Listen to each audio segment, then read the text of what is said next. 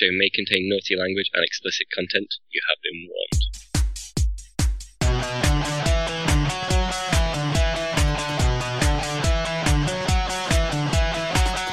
Welcome to Facehammer, an Age of Sigmar podcast. Bringing you product reviews, news from the UK tournament scene, as well as some pro hobby tips. So stay tuned and get ready for some hammer to your face. Welcome to Facehammer, episode 77. It's me, Russ the Faceville, and I'm joined by Les, the Major Win Martin, and Byron, Fat Dick Spirit Order. Hiya. You know, it's his bonus spirit.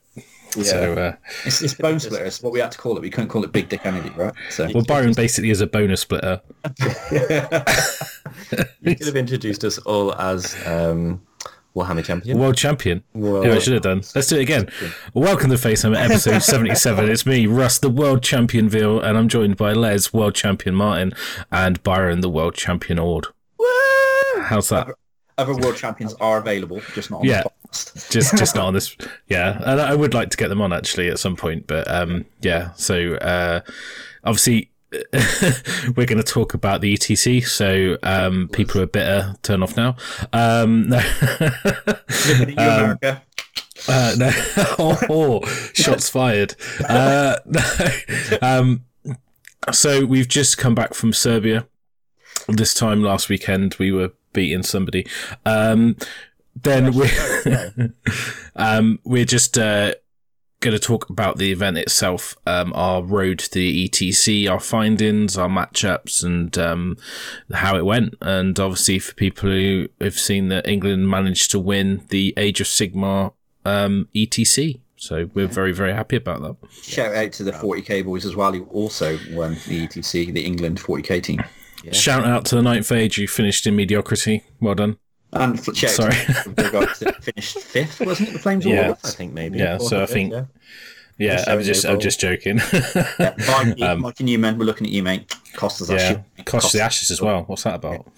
Congrats to Australia. I wasn't there. That's why disclaimer. Like last game, last result, to the point. Yeah, so I think... anyway... let's not just make everyone annoyed in the first 5 minutes. It's going to come across horrendous so people don't know we're joking. Anyone who's about to switch off, the rest of the podcast is going to be filled with nothing but love for everyone we played, because it was an absolutely amazing experience and event. So we should be able to counter out our lack of appropriateness and modesty pretty succinctly, I reckon. So for people who don't know, what is the ETC? Tournament. Do you guys, it's tournament. Yeah, well done. So it is the Warhammer World Cup, essentially. So it's not, even though it stands for the European Team Championship, obviously it involves teams, but it's not just Europe. It is open to anyone who can get there, basically. It's just held in Europe. Because the density of the nations, and that's where it began. Not sure how many years ago, but it is. For our event, it was 6-player teams. Maybe that will change to 8, which has been traditional in the past at some point in the near future, which would be great. But 6-player teams, and we had 12 nations, I think, for us. Yeah, that's right. So the ETC is made up of multiple game systems. It was held in Serbia, in Novi Sad, this year. It's been there before. I was back in Serbia 6 years ago when it was 8th edition. And it's basically, I think there were 796 gamers at the event. Yeah. That gives you some idea of the scale. It was very hot. It was very hot in Serbia. That doesn't give you the scale of how hot it was. But, no. Yeah. But basically, we're all in a big gaming hall.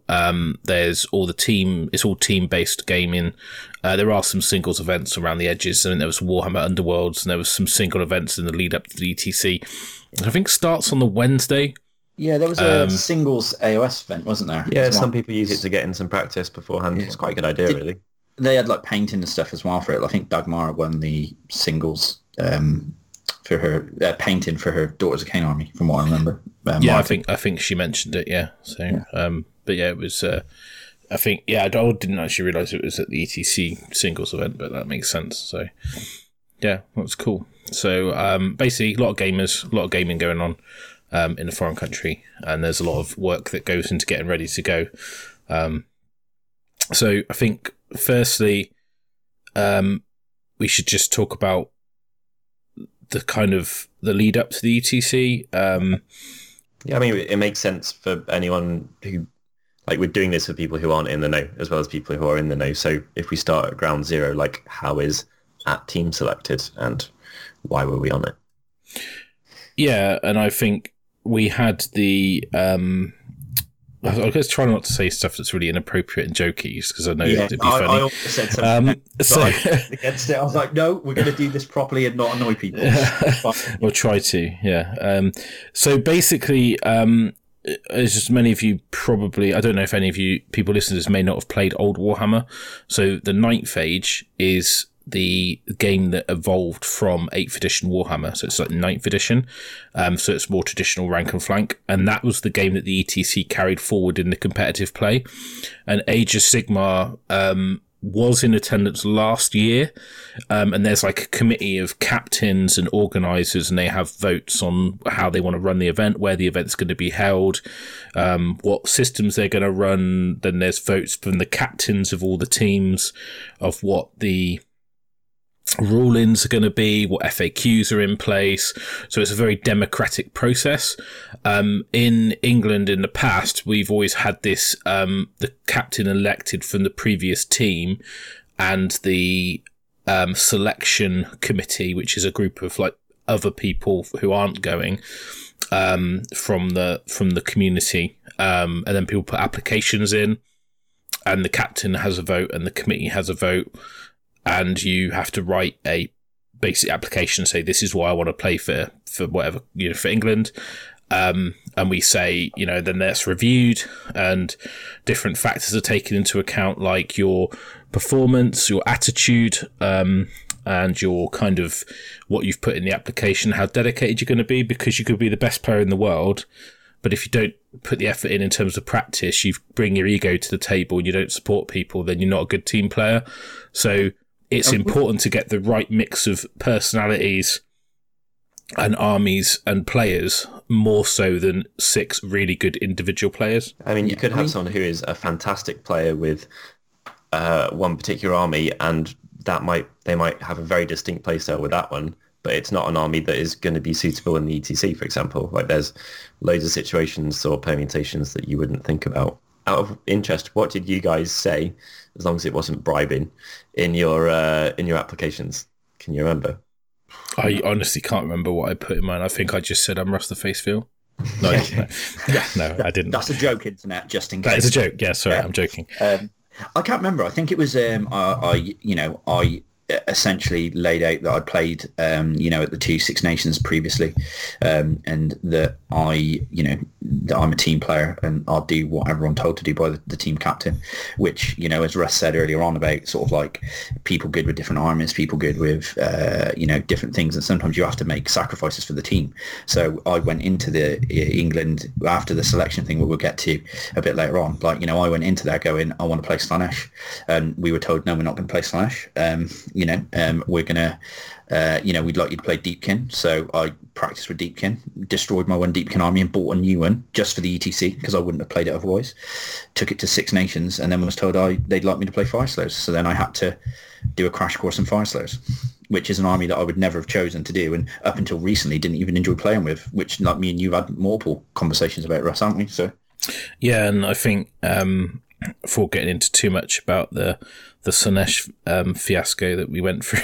We should touch on that, yeah. No, we will talk about it. I just wanted to talk a little bit more about the lead up before we get into that sort of nitty gritty.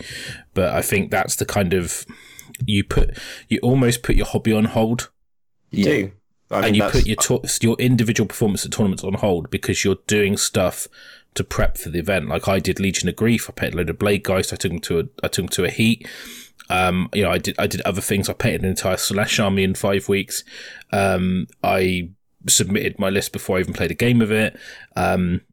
There's an awful lot of stuff. I was playing Flesh Eaters, and I wanted to keep playing them. And because I know Tony was probably going to play them, I had to just stop playing them and do something else. So we all have to make sacrifices and to our sort of personal glory, if that's the way to frame it. Well, a personal hobby almost as well, for isn't it? the part of the team. And you know, like, I didn't want to paint a Slanesh army, let's be honest. I had other things I wanted to get on with. I had to put all that on hold. I'm glad I've got it now, but the point is, at the time, when you're not motivated to do something and you've got a whole pile of models you want to paint, you can't touch, and a whole pile of models you have to paint, and you're like, well, I don't really want to paint these, but I've got to. And even to the extremes of a new edition that you can't read, if you mean. Yeah, I was just like, couldn't even read a handbook. Yeah, I'm not going to put anything in my head that's going to confuse me, so I won't do. There's a reason we haven't done a handbook show, and that's because we were all in the ETC team. So I don't know what is in it. Yeah, I didn't look at it until yesterday. Like last weekend.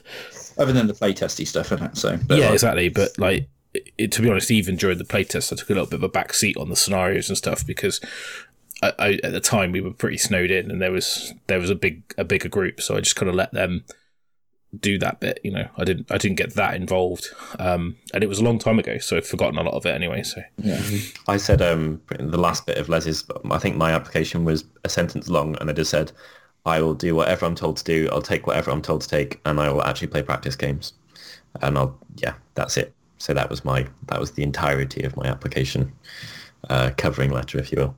I think I wrote like a whole page. I went through like what I've done in the past, and you know, armies I play, and attitude, and where I've, you know, been to the ETC 3 times before and things like that. But I think we should probably talk about I think it was the Turkish team that brought AOS to ETC last year. Yeah, it was.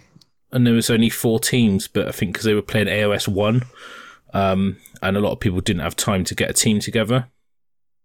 But great on those people to... Yeah, that's why we got to get that there. And we got this year, and we had 12 teams this year. And next year, hopefully, there'll be 20 plus 30 teams. And I think there will be. I think the coverage is really good. We will, when we talk through stuff in this, we will forget people. Honestly, there everyone were a couple who's... and they were all lovely. So, exactly. Yeah, please don't take it personally. I love meeting every one of you. So I was a big shout out to the Tony Moore, the previous captain of the AOS Six Nations. And the Six Nations, I think, has been a really, really important model and team competitive play, international competitive play for AOS. And I think that's led the way to AOS getting back into the ETC as a competitive international game. So everyone involved in that, and that's, you know, all the teams, you know, Team Wales, Team Ireland, Team Northern Ireland, you know, Team Sweden, you know, Team Scotland, all the people that have Ben started it, like, all the people that have hosted, all the captains, you know, people who've run events. There's so many people. We won't mention all of you, but I think all of that has been instrumental to where we are now with so thanks everyone, and thanks to Tony for getting Team England up and running, and I think Tom was sort of selected from that Six Nations team as the captain. I believe that's how he came about. He was the only one. He basically, there was no England TC, and he basically put himself forward as a non-playing captain and wrote a manifesto on the TGA, which you can go and look at what he wanted to do as the England captain. So no one else was doing it. No one else had any interest in it at all. And Tom went, well, I'd like there to be an England team, so I'm going to put myself forward for it, which is where it come from.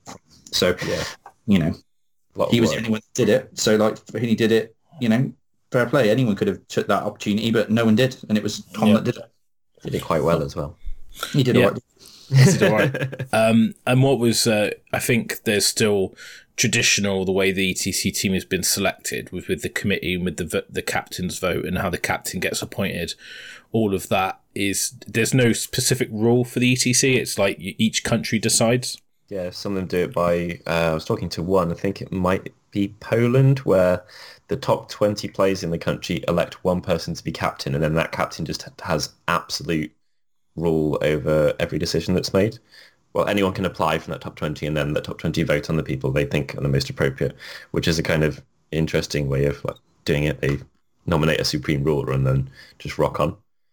Yeah, I think the way that England does is typically quite fair when you compare it to some of the other countries. Because the problem is you end up with like one person in, almost like being able to keep going every year. But with England, it's normally the captain is someone who's been in the institution before, and then it's down to applications and committee.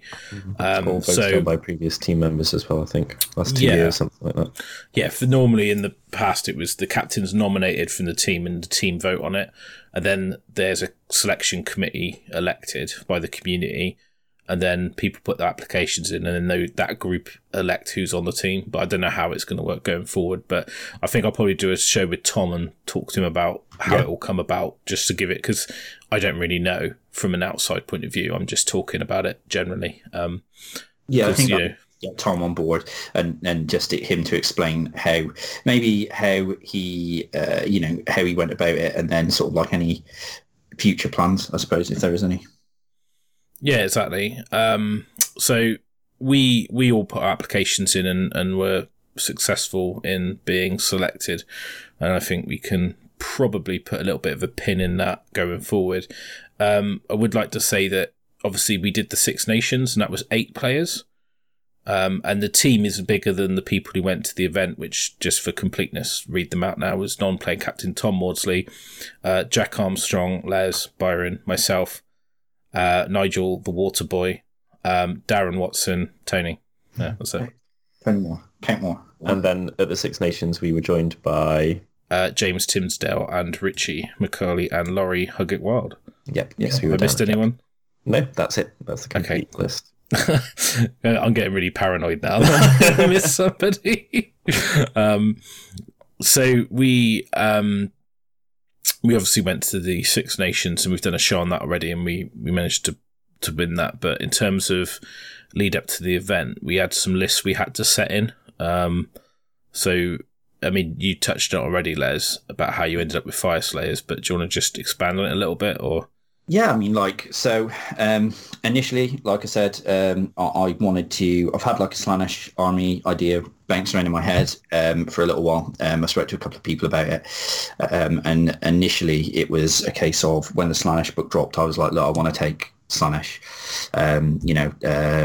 Jack and Tom, who were both very sort of like hands-on with the list design and the way things work, sort of like had a chat with me and was like, look guys, let's we all had WhatsApp groups, specific WhatsApp groups to discuss what lists we're going to be taking to the ETC. So this was like a constant stream of information that we were discussing all the time. I was talking about Slaanesh. At that point in time, the guys were like, we're not sure that it is competitive enough, and particularly in a team environment setting, we feel that IDNF Deepkin will be better, because they're super aggressive, you get to bully shooting matchups, and you can really sort of like, people are not going to want to play it in the matchup process, which again is a massive part of what being on a team in a team event is that sometimes you take lists so skewed one way, you'd never particularly do well with them at a singles, but in a team event, when you can bully your opponents into not wanting to face it so that you can get the right matchup for that list, it's ideal. So yeah, decided we were going to take the Deepkin list. We covered it off on the show. Was playing with it.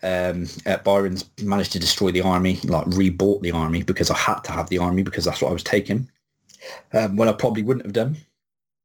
Got the army and took it to Six Nations. We cover it off a little bit during the Six Nations show, where, the list didn't perform particularly well. I felt that I was on the ball with the gaming side of things. I mean, at that point, I'd nearly played 100 games with Deepkin, so I knew what it did and I knew how it performed in certain matchups. And I'd come off the back of a relatively good Safe Coast GT.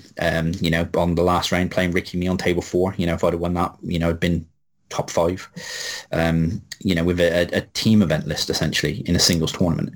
But yeah, didn't particularly perform well due to maybe the matchup process. Maybe I took a couple of the difficult matches, or maybe I just wasn't on it on the day, or what I thought it was is that the list didn't have perhaps as much legs as I thought it did, because you're only one double turn away with Deepkin from destroying your opponent, but you're also only one double turn away from being destroyed yourself. So come back out of Six Nations and was like, I just don't think it's good enough. Put Slaanesh on the cards again, and they were like, we're not sure. What do you think about Fire Slayers? Richie's had a really good run with that list, and I was like, don't really like Fire Slayers, but if that's what you want me to take, then I'll take it, because that's that's what I did. So decided to take it, drove down to London to meet Laurie to get the army on a Sunday morning, which is like a 4-hour drive essentially, to go and get it, because Jack was lending me the army, so I didn't have to buy it. And then it was all about, and like you laugh about it, Russ, don't you? But it's all about getting like repetitions in them with the army. And I've played like since after Six Nations, I've played 42 games with Fire Slayers. Yeah. Just to get the reps in, which you laugh at. But like, I only laugh because it's like a fitness term. It's fitness term. Because you talk about it all the time. So it's like get reps in. But yeah, superset it with a fire set. But yeah, it's like get reps in with it, and it's like it played off. I mean, I do think the list is very good. I do think the list is very tough, and I do think I've played it enough. I'm probably quite good with it. I mean, I played 42 games and I've lost 4, but like I've only lost. Competitively, I've only lost 1 game at a tournament with it. I mean, that was against JP at the Heat. Practice games I lost to you, Dan Bradshaw, and Darren Watson. So, yeah, I think it's quite a testament that you took an army that you literally have no interest in playing. That let's be honest, is pretty dull to play with. It sort of depends if you want to win. It's fun. It's fun, but like winning's fun, right? Wait, Russ, are you preparing to ask me about my army next? Yeah, I am. So, Byron. So, on the subject of well-balanced armies, we had some chats in the group. Obviously, I'm known for playing mixed order, and I'm pretty good at it, and I've got various builds, and I thought it was pretty strong. There were 2 builds that I tested out, one in the Masters, actually, which is like maximum super drops, techie, skinky, Phoenix heavy, monster heavy, everything.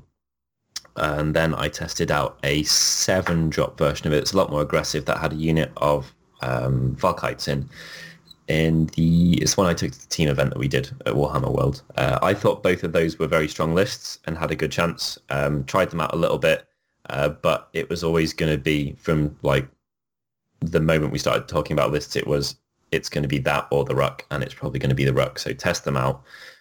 And we had a chat about it, and we just thought that the Ruck would be really good in the team environment. So I shamelessly stole Sava's, like pretty much at the time we thought perfectly tuned Ruck list, which is very, very strong, like 230s with bows, 10-10 hand weapon shield, which are just useless, but they have to be there.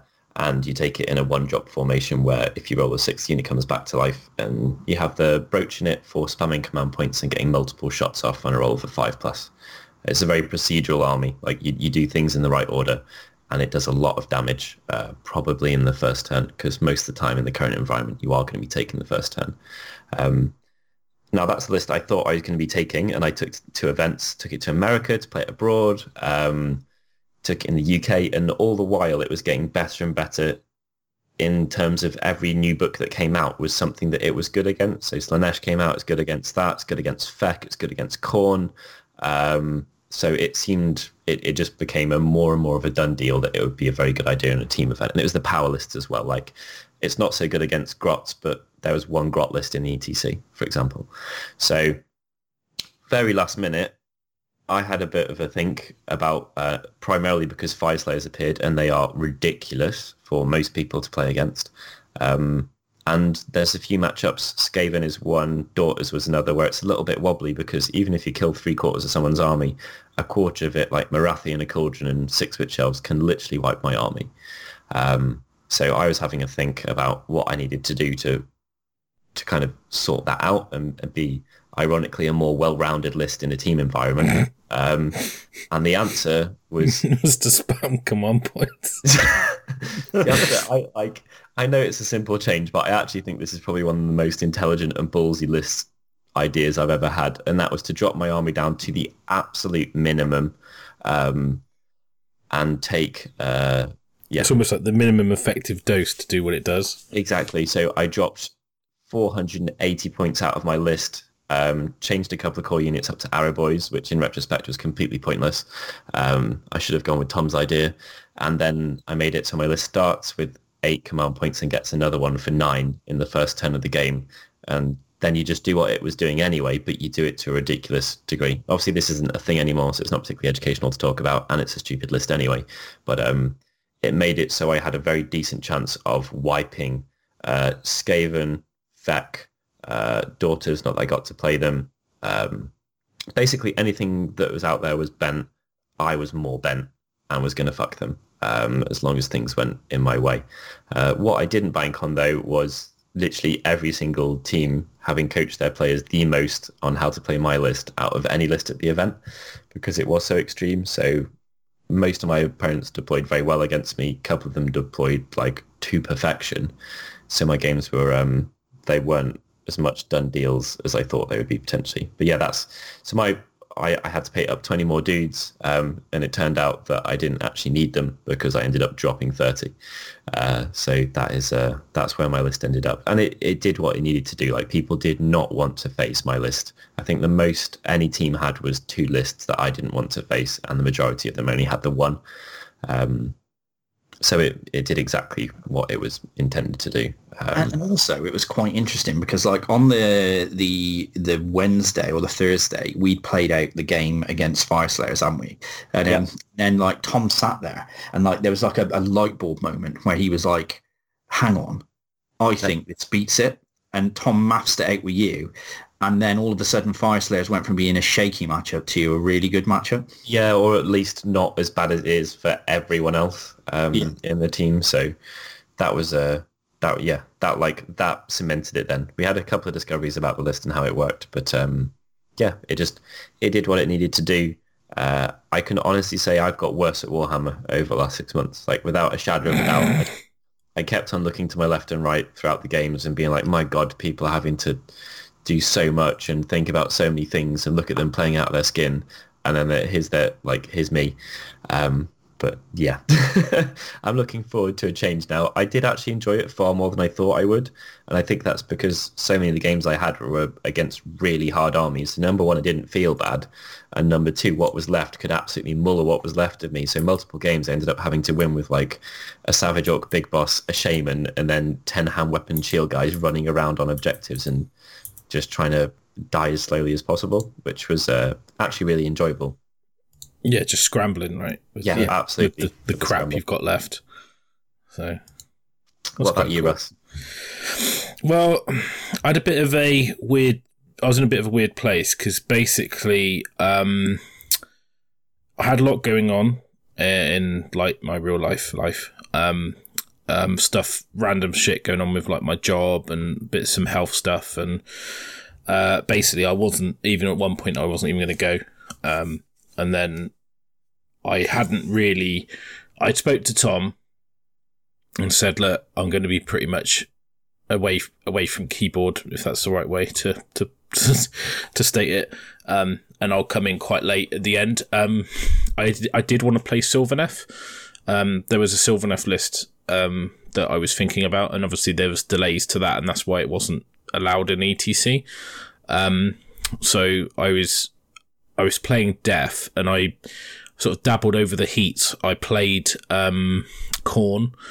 I took Legion of Blood with Nephrata to the Six Nations, and to be honest, it wasn't very successful. That's when I kind of decided just before then that I was going to go, and I just submitted a list quite last minute without putting much thought into it, and it, in retrospect, it wasn't a good decision. I had a pretty rough run, basically just being Gristlegord, and in my head I was just thinking, if you're not striking first or going twice or making them go last, and you're playing a combat army, you pretty much can't win. You're just not going to beat another combat army that is doing that. Age of Activation. Yeah, Age of Strike First, I like to call it, but it's and I was thinking, okay, let's try some different things out. So I had a Khorne list, which was based on a Gore Pilgrims / Council of, or Tyrants of Blood, whatever it's called, which I thought was quite cool. And then I was thinking that would be a good list to run. And then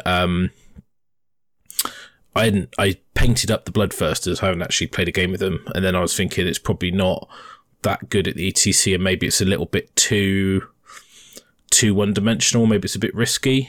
I think I need something a little bit more well-rounded. And then I was thinking, okay, I'll take Death. I know Death very well.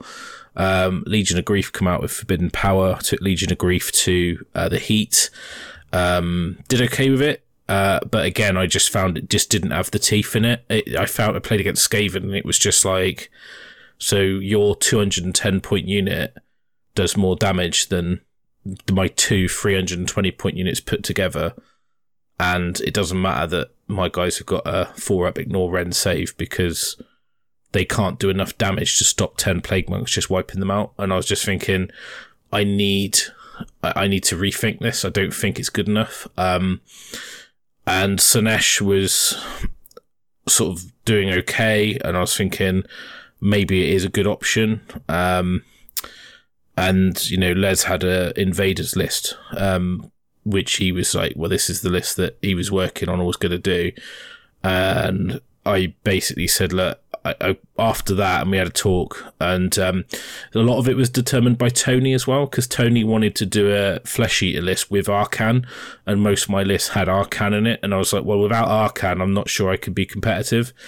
So we decided, he did look at doing a Tzeentch Endless Spell list, but then that touched on Darren's list with the Endless Spells. Why can't you be competitive without Arcan, in your opinion? For me, it's just he's a massive comfort piece for me. Like he's the one Mortarch that gels really well with me.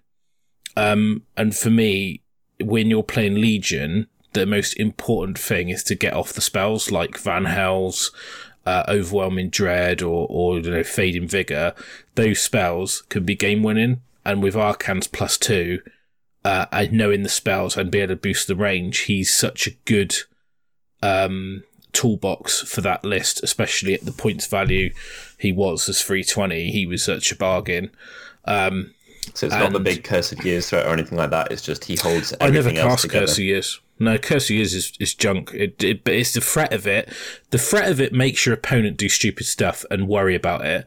Very rarely cast it. You might cast it to draw out an Unbind early, and then you actually cast the spell that's important, like Van Hels's, which is more important than any other spell that you can cast. Van Hels's is the must-stop spell. For me, he's that good. You can force through your spells. You can stop their spells. He's fast. He can take out units on objectives. He's because he's being so mobile. He's vulnerable to shooting, but he can sit quite far back and still be effective with his command point use on the range. So for me, he's like such a key piece, and I'm very comfortable with him. For me, he works for my play style. Like I've played a lot of Death lists in like 4 different iterations of your list over a couple of years, right? I've used him pretty much exclusively in most of my Death lists. Even in my mixed Death before Legion come out, he was in my list. So the fact that Tony wanted to use him, I was like, well, Gristlegore is a good list, but you need another combat list to bully with Gristlegore. You can't just take one. And so looking at the options available, Slaanesh seems like the obvious choice. So thankfully, Les had a list already, and I looked at it, and to be honest, I thought it's good. We'd obviously played a couple playtest games and stuff, and I was like, well, there was a lot of people running these Epicurean Revelers formations, which to be honest isn't great. And then you could see now a lot of the lists have moved away from having any demonettes, and they just go to like 3 minimum core, 5 characters. But what I really liked about the Invaders was the Shalesk, which allows you to use a general, which allows you to use the command ability, which is everything within 18 rerolls 1s to hit, which is like getting Acquiescence off. But what's good about it is it's your model, so you can just rush forward and attack, but then still get that buff. You've also got the double switch off command ability, so you've got Subvert off of Celeste, but you've also got Stupor off the Keeper. Both high casts, so one's a 7, one's an 8. But if you get one of them off, especially if you're playing something like Daughters and you can stop the Cauldron spending command abilities, it's like happy days. Because the one thing that beats Slaanesh is people who fight outside a sequence. They fight in the charge phase, or they fight in, the hero phase, or they shoot you, or, basically it stops your locus working. But fortunately, I just decided, yes, let's do that. After talking it through with Tom and Jack in our chat, and I know that it was gonna step on some toes. So it was good that Les was able to be mature about it, and eventually. Step in there. I understand, but I think that it was good that you were able to, because essentially you wanted to play the list, you were told no. Yeah. Then because I was late to the party and one of the last slots to decide, I had the option to take it, and you'd already settled on Fire Slayers, and you had put so much effort. Already changed 3 times in that time period. There have been so many releases that Slaanesh wasn't that hot, and then a decision was made, and then it's actually, you look at what it did at Blackout the weekend we were away, I think 6 out of the top 11 lists were Slaanesh, so its stock has definitely risen. And I think as well that you'd put so much effort into being established with Fire Slayers, you almost like pigeonholed yourself into the Fire Slayer game. Yeah, there was no point in me taking Slaanesh with no practice games and you taking Fire Slayers when I've had all the practice games of them. And also it was more a case of this, like the list that you ended up taking was one that I could have been practicing for 3 or 4 months beforehand. Yeah. But, it was, I think, I can't really fault the results I had with the Fire Slayers, can I? So, it was the right choice for the team, really.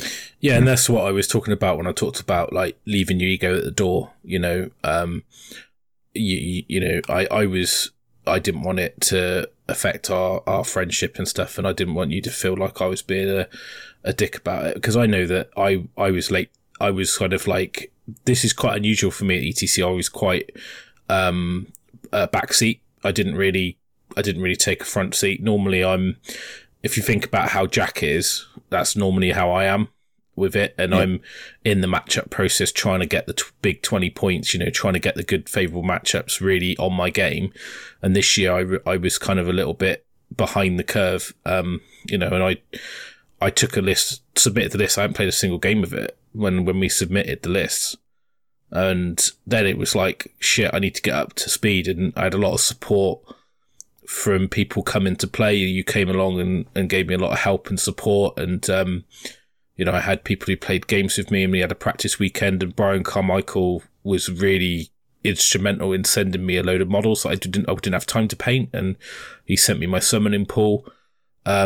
Lots of people drove quite a long way to come to a practice weekend purely, I think, to give me the opportunity to embed my list in. Like Darren came and Jack and Tom, and it was just like yourself. And I think we had such a good crowd on that weekend to get those games like settled in and embedded. We were able to really settle on what we were doing and really help me get my list up to. I even made a little cheat sheet and laminated it with what I had to do and what I couldn't forget.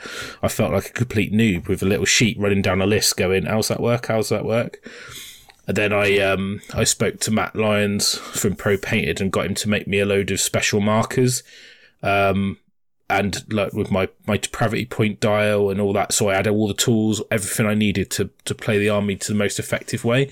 Because Slaanesh, like especially the list I was taking, it's quite a big learning curve. There's a lot to remember and a lot to do in sequence. It doesn't play like any other army in AOS in the fact that you've got your screening units and your characters behind them. With Slaanesh, you kind of do it the opposite way around. You put your characters forward and go, well, they'll just make you go last, and I've got my demonettes to follow up, which is really weird. It's like a really weird way to get your head into that. It's all upside down, and then you've got a massive amount of bookkeeping and stuff like that as well to go along with it. Yeah, and then you've got the added challenge of the decision making, because you're dictating the pace of the game pretty much with Slaanesh. You're normally outdropping people. You're making the first positional plays. The sequencing of when you locus and what you locus, and where you position to make sure they can't get round your locus, and then the depravity points, how you spend them, how you manage that, how you use your... And with invaders as well, the list I had 3 generals. In hindsight, I wouldn't make the Enrapturus a general. Yeah. Basically, you have to be outside of 12 to not shut off your command abilities. And some of the scenarios, they really force you into you can't really do that, especially if you're playing like Diagonal, like Total Conquest, things like that. You're not really able to branch out, to stop that being an issue. And I found that I played a couple games on the practice, and I was like, I've made a massive cock up in my spell selection and where stuff is and the artifacts. It wouldn't be the same list I'd take now, even if I took invaders. And one of the things that I clicked after that practice weekend was I've got the spell portals. So I've got Hysterical Frenzy on the Epitome, I've got Subvert on Shalesk, and I've got Stupor on the non-general keeper. So the Epitome and the non-general keeper are not generals, so they can be next to Shalesk. So if I drop the spell portals within an inch of all 3 of them, I can go Frenzy, Stupor, Subvert, or whatever order I want to do in the most effective way. So that effectively means that I've got 3 threats that I could successfully cast through the portal. Whereas if I had that slightly wrong, I would be able to put the portal down, but I wouldn't be able to put the 2 characters next to each other to use it because they would shut off the command abilities. So luckily it did kind of work, but I started playing my army very differently at the ETC, where I was keeping those 3 together with the Demonettes as like my main combat push block, and the general keeper was basically on his own with a unit of Cav in support, and then the Enrapturus and Cav were like my bunker to keep my summoning going. And that's basically how I played my list. And I just went, well, all I've got to do is use my big bully blob to attack. And some games I was keeping the Demonettes at the back because I knew that I need them as a second wave, especially if I was playing like Sisters of Slaughter with the 6-inch pile-in. I couldn't put them forward because they just sit outside of 6. End of charge phase, Locust, not in range. Start of combat phase, Epitome, Locust, not in range. Pile in 6, delete my Demonettes. Whereas if it's my keeper, they have to be within 6 to pile in. They're within 6 for the Locust. So, although it doesn't really matter if they go, because they'll still strike before me, because I can't pile in anyway. But it's like one of those things. It's like, but if they kill the keeper, I get depravity and I've got 30 Demonettes ready to follow up charge. And that charge with the Demonettes with the buffs and the Triumph normally would delete the unit. So it's kind of like the keepers are almost like bait, whereas normally you'd use chaff as bait, which is it's a really weird way to play an army. The only thing that's remotely close, but it's still very different, is Tom's Quad Vermin Lord list, where you keep your precious 20s of Clan Rats back, and then you end up blocking up people with these 4 things pinging around the board and doing stuff upside down. Yeah, and like, it has the potential as well that when you need to affect the game, you can go and charge into an army and just completely destroy it if you set it up properly. And by the end of the event, I felt like I had that down to a T. Like, I started off and I was a bit shaky and my gameplay was a little bit ropey. And as I got through the event, I just got more and more honed in what I was doing. So effectively, I decided to take Slaanesh. I painted the army in 5 weeks. A lot of people supported me in the process of getting ready, and then we were there. That was it, really. Yeah, nice soft first round for us as well. We've already seen the draw up. So we pipped probably 4 teams as being the teams to beat at the event, and top of that list, there he goes. Don't need any help, but we'll say it anyway. Top of that list was Team America. Really good selection of lists, like really well-known selection of players. We knew it was going to be a hard one, and yeah, that's what we were going to be cutting our teeth on. Yeah, it was a bit of a weird one, wasn't it, the America one? Because, like, I mean, all bravado aside, you know, I think our weekend was won and lost in that first round. Agreed. You know, because if we'd gone into that game and they'd beat us, we would have been, I think it would have been, I don't think we would have spiraled, but I think, you know, general England football team, as at the last 2 Six Nations, there's always something that makes it, we do something stupid that makes it hard for ourselves.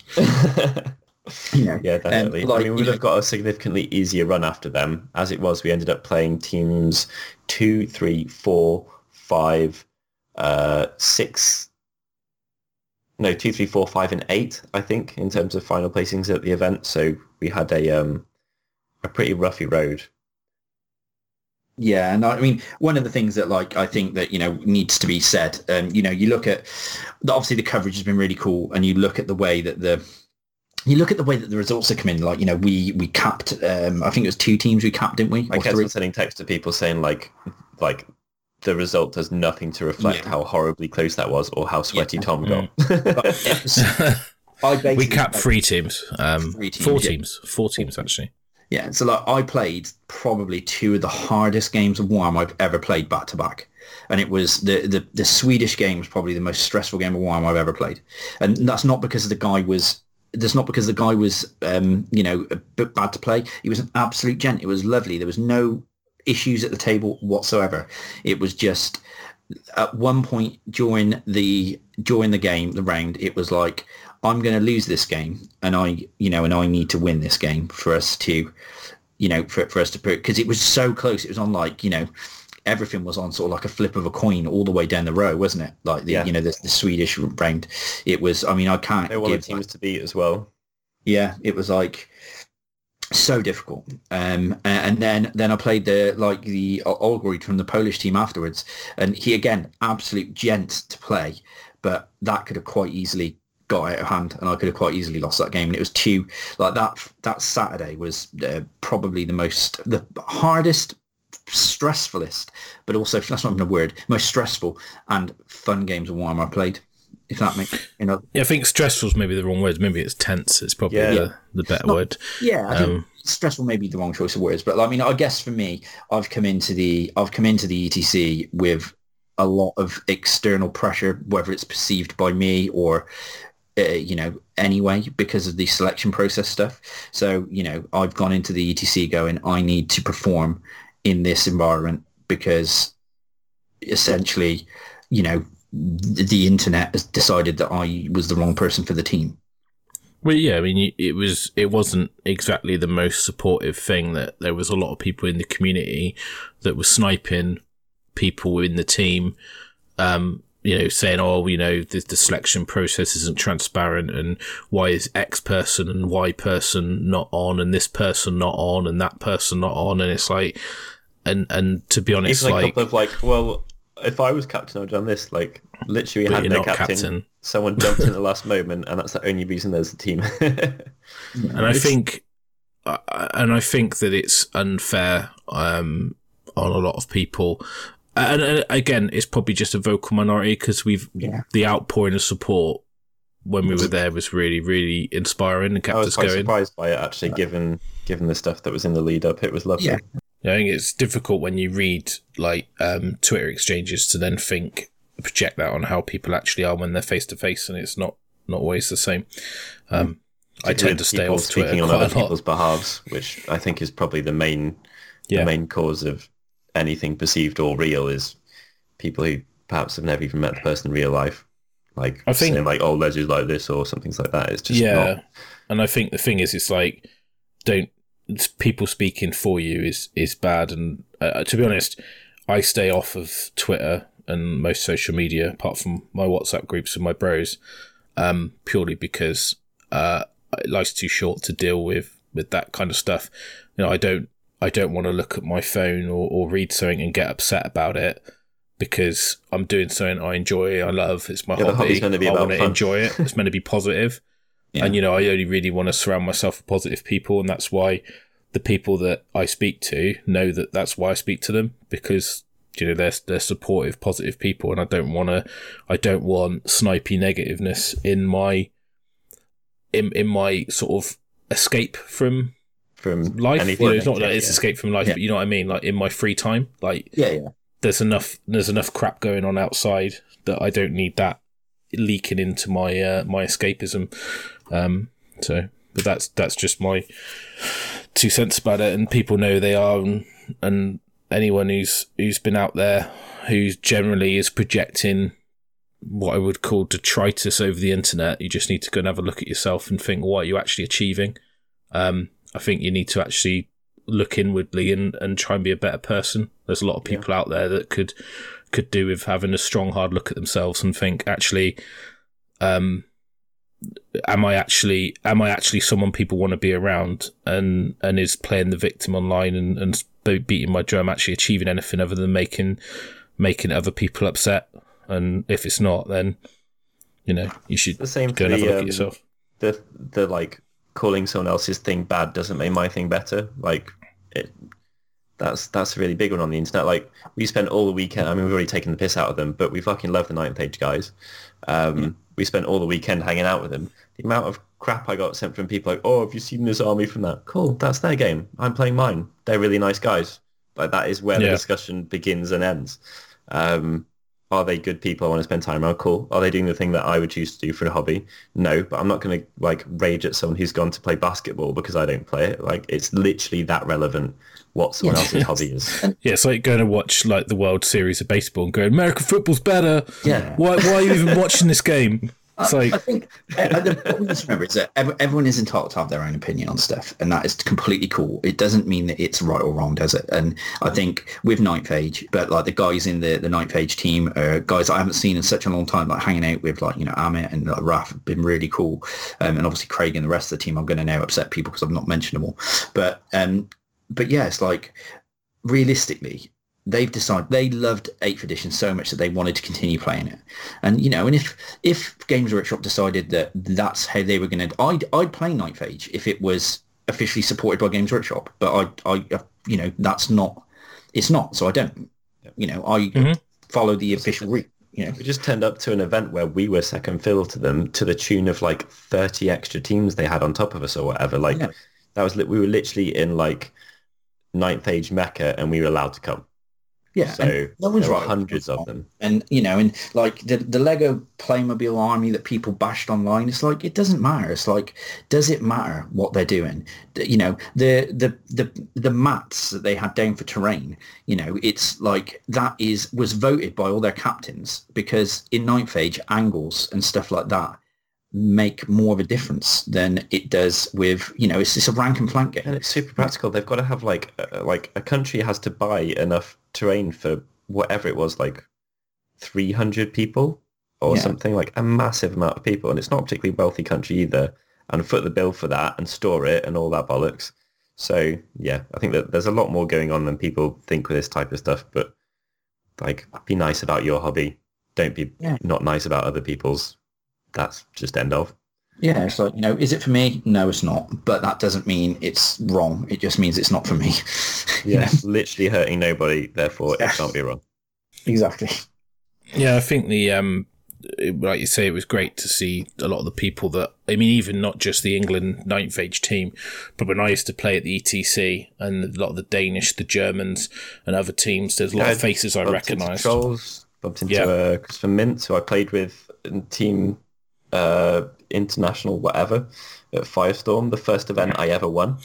That was amazing. I remember playing Chris Mintz with my 20 Hex Wraiths in Maelstrom at a team event, Serbian sausage or Polish sausage or something. Chris is an absolute legend. I love Chris so much. I think it was great for me to reconnect with some people I haven't seen for 6-7 years. It was just a great feeling, really. But like I say, and all the people that, I mean, like even seeing Akhtar again, I mean, that was great. So yeah, it's nice to see Akhtar. I saw him at the one Sheffield Slaughter that you come over to, and it was just nice to just see all of these people, even like bumping into Haristo randomly when we were walking. Oh, yeah, some stuff. It was like, wow, I haven't seen Haristo in years. It's just nice to see people that we used to spend a lot of time with. Like, I guess people in Age of Sigmar may have, don't realize that like we've been playing Warhammer a long time, and like not so much as you and Byron probably, but like the friends that you make on the 8th edition scene, they're still there today, and not everyone is playing Age of Sigmar. I think that's something that we need to, remember a little bit. You got Marcus and the Slatch are still getting loose. Yeah, exactly. It's like, seeing Tanker again. I haven't seen Tanker in fucking ages. Like, you know, it's just been really, and like everyone who's listening to this that's from the old 8th edition days, they'll be like smiling, remembering the names of these people, like, you know, like Amit and you know, all of the other guys that we used to play, you know, religiously. They were the names of 8th edition to a certain degree, weren't they, you know? Yeah, they were there. I think most of the names of 8th edition moved on to AOS, and that's why their names are 9th Age, but yeah, that's just my opinion. Didn't Craig, was it Craig Johnson said to me, he goes, I'm 1 for 1 at Age of Sigmar tournaments. I'm like, fuck off, Craig. Yeah, in the Wild Wild West. When he played, no, that was fine. Team Kings versus Seraphon. That was table 1 at Clash of Swords' first AOS event. So yeah, you know, problems were found. Yeah. Five consecutive turns of Seraphon and 1 upset Russ. Yeah, and Mo. It was great to see Mo. Yeah. But anyway, let's get back onto subject. How are we going to run through it, like round by round? Like not. I think so. I think we started talking about America, then just completely like sidetracked off into a massive tangent. But I think what we'll do is let's have a break, and then we'll come back, and then we'll talk about our rounds and the event itself. Facehammer is sponsored by Element Games. So for great customer service, all the latest Age of Sigmar releases at 20% off, and all your hobby needs, go to www.elementgames.co.uk. To support us directly, click through the banner on our website and let them know that you came from us.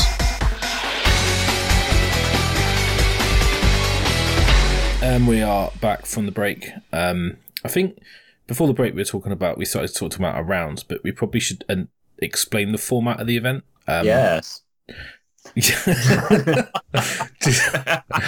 Thanks for that, Byron.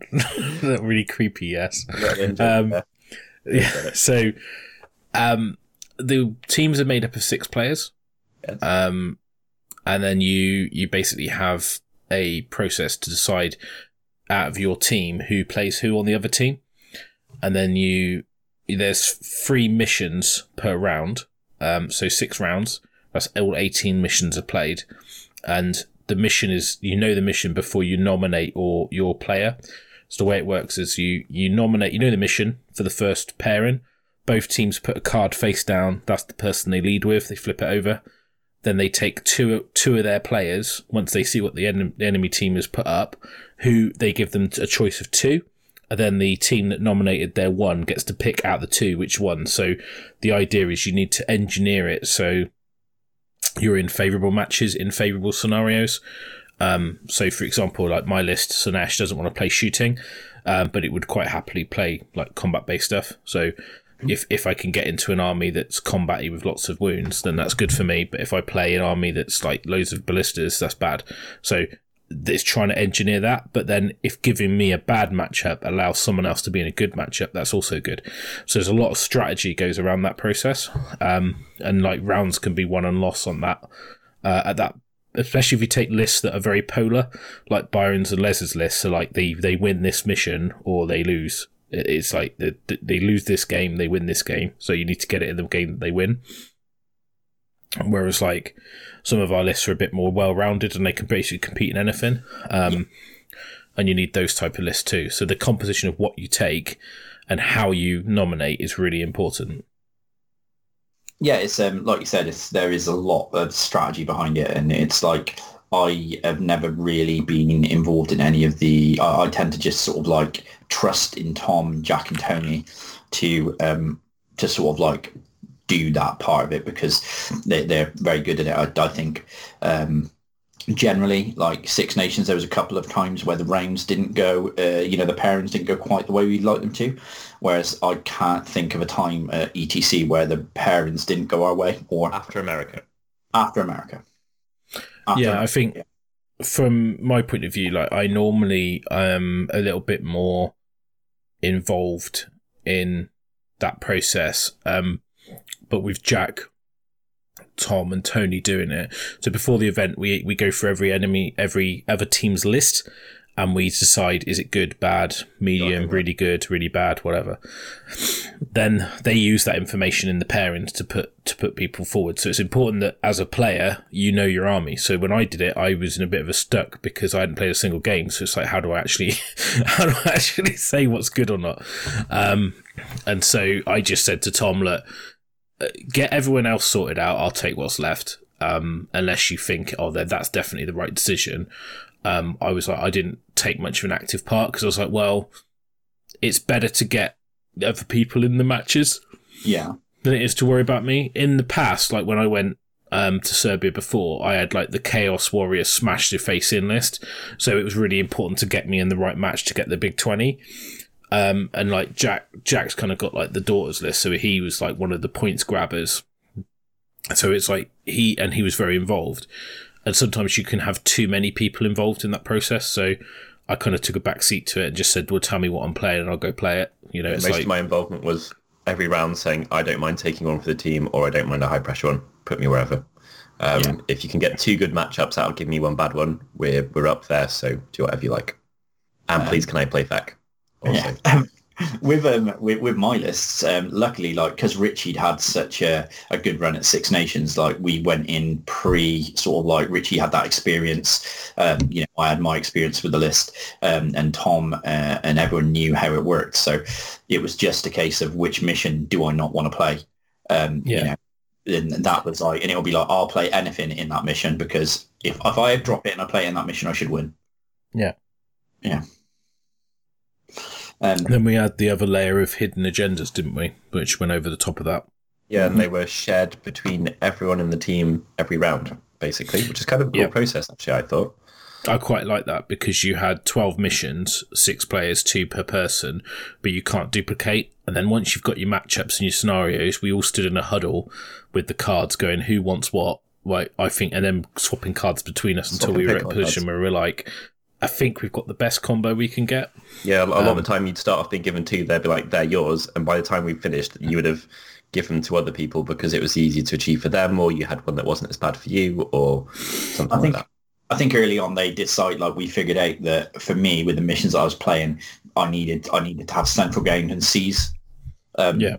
Because like they're just like Tom's like, you win in this game. I'm like, yeah, and he was like, okay, central gain and seize given to you because you're going to hold the objective because you need to hold the objective to win. So get in the center of the Tony was secret mission. Yeah, pretty much every time. Sacrifice was quite a good one for me because I've got 2 keepers and I could just launch it into their hero and go kill me. Particularly when you're playing against Marathi, it's quite good. But yeah, I mean. That's how the process worked. So we said already round 1 we played the Americans, didn't we? We didn't get the matchup particularly well, but we did not. We did end up getting 99 points, so pretty happy with that. Sweet! I got 2 of them. Woo! I think in the American list, when we looked at it, I think probably the most interesting list and the one I like the most probably in the whole event is the Stormcast list. Oh god, it was so good. Like, yeah, mega, just really intimidating. Hurricane crossbows, not long strikes, slightly different. 3 units of skinks, and that unit can be teleported around the table by a Vexler. No combat, just position. She's got liberators. You did. It's kind of 4 ballistas. I remember the practice weekend when like me and you were talking about it like before, weren't we? And everyone was like, "Oh, it just don't think it does a lot." And I'm like, "It's amazing. That list is really good." I think it's one of like you said, it's probably the most tricksy one for the from the. I think Jack was talking about it, and I said that Jack, that will destroy you. He was like, I was like, that list will destroy you. Just sort of because I know how good Hurricane crossbows are. I've always been a big advocate of those. In Anvils as well. It's a solid list. I really like it. But yeah, we ended up convincingly winning that round, which was good. Yeah, bit of a surprise, to be honest. Like, yeah, we went into it and it was just right. That didn't go as well as we thought. We literally made like an error in which card we put down, just a whoopsie error. Not like we thought it was good and it was bad. Everyone did their best, get what you can, and then suddenly we were against the hardest matchup that we thought we'd have, and we were like, okay, so we are fighting uphill here. against a very good selection of players with a very good selection of lists. One of the top 3 we thought, and we pipped it. Yeah, and I think it was quite interesting for me because I was feeling a little bit like I haven't really played enough to know. We did play a practice game amongst ourselves the day before, and I played Tony's Gristlegore and lost that one. So I was feeling a little bit down about my list and that. I played Joe's Beastman, and I think I played it really quite well, and almost like swept round one the pop into the herdstone and killed everything there. And then he'd made like a bastion on, it was Total Conquest, so he'd made like a bastion on another objective. And I literally just had a keeper coming up around the outside, and I just had enough depravity, and I just retreated and summoned a big unit of demonettes in front of the keeper and like capped the objective and went, well, come get me off it. And at the time he took killing me, I got so much depravity by the end of it. By the time the keeper and the demonettes were dead, I had another keeper. So I was like, well, we could just call it there because I'm so far ahead. But yeah, it was good. It was a nice way to start for me because it was a favourable matchup to start with. Then I got I got under the bus for the rest of the round, so that was good. It was it was I think, I mean, what did you get out of that, Russ? Was it a 20? 19, because I didn't stop him getting conserved because he ran into the corner. I did win the turn roll, and I think I probably could have took it and pushed into him, but then I just didn't want the risk of he's got a turn left and is he going to deny one of my missions or do something else. I just thought, well, that's fine. You can get a 19 into 19. Yeah, it's normally fine. I've just brought up the actual the scores on Twitter because obviously Nigel was doing the updates as we went along. So yeah, Byron 2 points, Jack 20, Darren 19, Tony 19, me 20, you 19. So it was quite. It doesn't reflect how close things felt at all. We're probably going to say this about every round, but yeah. Well, I think you think about how many games of Age of Sigmar are won on a turn roll or on did I get that objective, and it's a major either way, and that's just the nature of the game. But the 4 points around the edges are the mission. So when you get 19s, that means you've denied one mission, got 2 missions. So that's where you win and lose the event, I think, is on the secret missions. Yep. So that was America. Everyone was awesome. I mean, we're going to say about everyone, but basically... They really were. Like, all of them were so nice.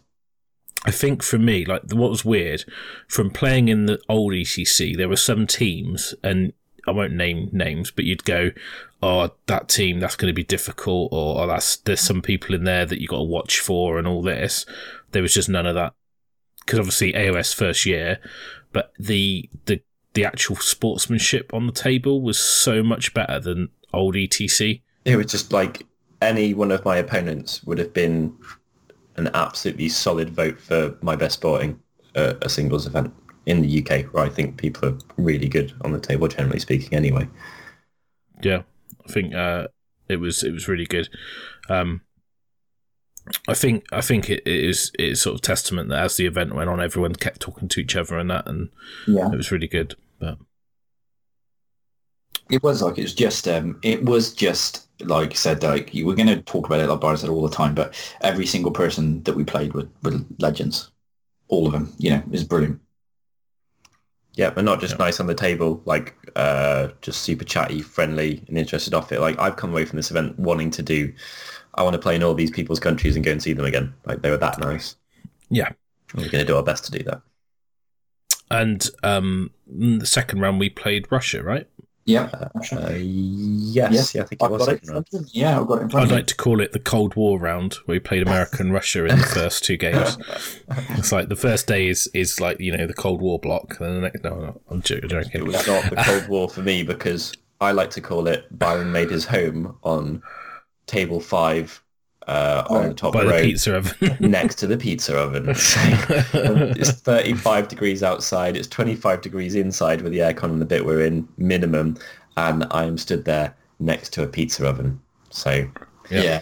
It was going to make me less uncomfortable than other people. So I was on the table where the pizza oven is next to it, and luckily Alex, who's a legend, he was playing Skaven and he won the role for sides and he picked that side and I was like, yes. And I think he got like halfway through his deployment and was like, oh, it's really hot here. I was like, yep. Terrain on your side slightly better, conditions far worse. I didn't care. Alex was the guy that was the big fan of the Age of Sigmar scene in the UK, wasn't he? That was the guy. Yeah. He's awesome. Yeah.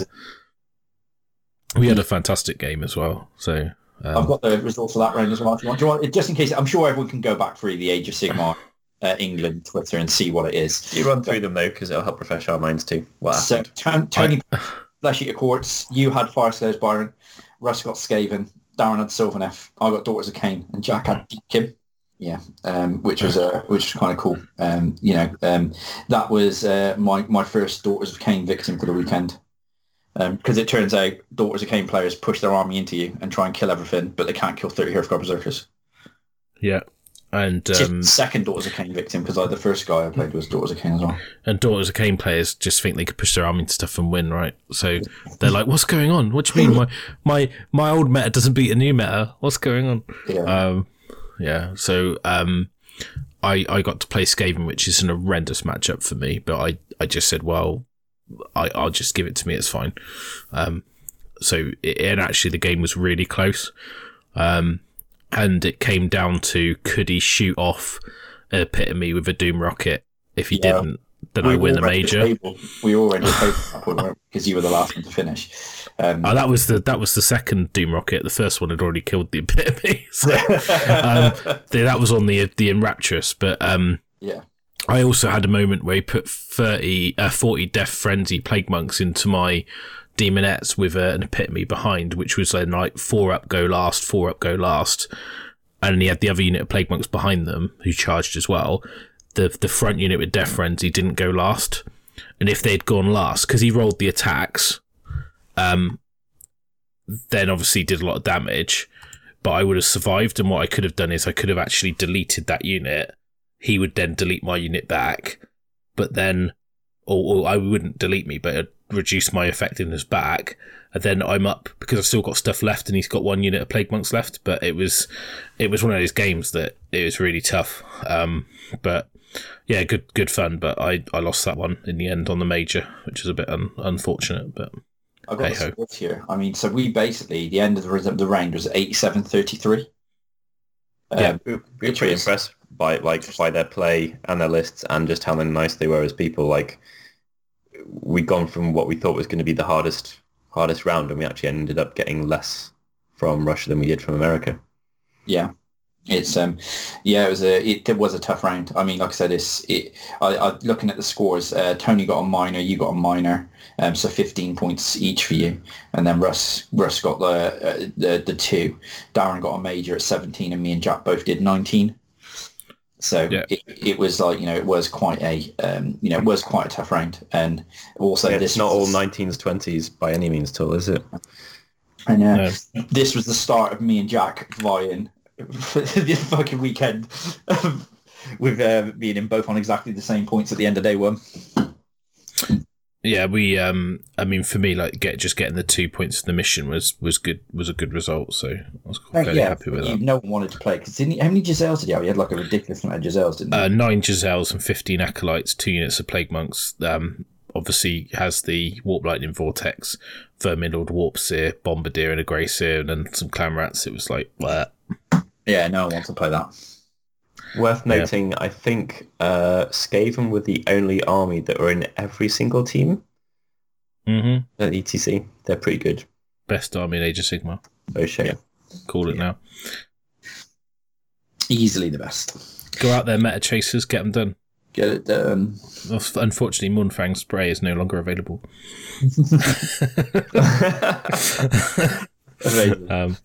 So we found out that we were playing Sweden the next day that night then as well, didn't we? Yeah, and we know that from the Six Nations that they're a really good team. So yeah, really good team. One of the ones that we earmarked going into the event as one of the better teams in the event to look out for. So is this the round where the results indicate the least just how fucking nail-biting this it was. is where we thought we were on a 62 to 60, like 58 at the end, and then it ended up being 96-24. 96-24. So, because basically there was two games that swung massively at the end. Yeah. But we were looking at the round going, oh, we're gonna drawish, which would open the competition wide up, because I think Sweden had a drawish round against the French, was it? Or another team? Poland, wasn't it? Poland. All right, yeah. I knew they played somebody and had like a drawish round, so they weren't. We had a bit of a buffer in a lead, and we were like, well, even if we don't, as long as we beat them, we beat them. But we got a bit lucky, I think. So yeah, I mean, me and Tony both didn't think we were going to win our games, and both of us managed to pull it out at the last second. Yeah. So Tony was playing the Daughters player, who I played at the Six Nations, which is Sam.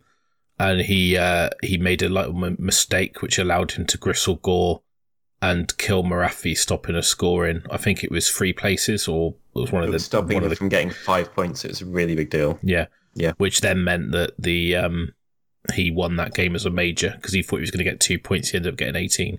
So it was a huge swing. I had the distinct pleasure of playing Adam's Les copy, Richie copy Fireslayer army. In shifting objectives, which is almost impossible to win. Almost impossible to lose with Fireslayers. And I had a chance. I went round the edges with the keepers, and I if I'd won the turn roll, I could have got into the back of his characters with the keepers. And although it probably wouldn't win the game, it would do more for the missions, and it would distract him long enough that I could have scored. If I then won the turn going 2-3, I would have been so far ahead on objectives. I don't think it would have been a catch me. It could have been like a drawish game or a minor rather than a major. But unfortunately, I didn't win that turn roll, and then I just starbursted out and went, well, you're not getting the secondaries. And he was like, well, and I'm not going to get the major, so we just called it, basically. But yeah, nice guy though. He's got a very dry sense of humour. So he's a funny guy. He's the guy that gristle gored me at the Six Nations with his War Scroll cards in front of him, reading off what it does as he pushed the army into me. I was doing that with Slanesh all weekend. I was like, what's that do? Oh, that's on 4s. The first game against Joe, I was really rusty. I was getting quite a few rules incorrect. I was just, oh man, I need to brush up on this. Just reading the War Scrolls, I was like, oh yeah, it's 3s, not 2s, or it's a 2, not a 3 to hit on the hand and stuff like that. So, is this the one where I got to play Feck? No, I don't know. I don't know what you played. Byron played Feck. Yeah. Oh. And the guy shook hands, didn't he, and didn't play the game? Or was that? No, that was just against Switzerland. That was Skavens.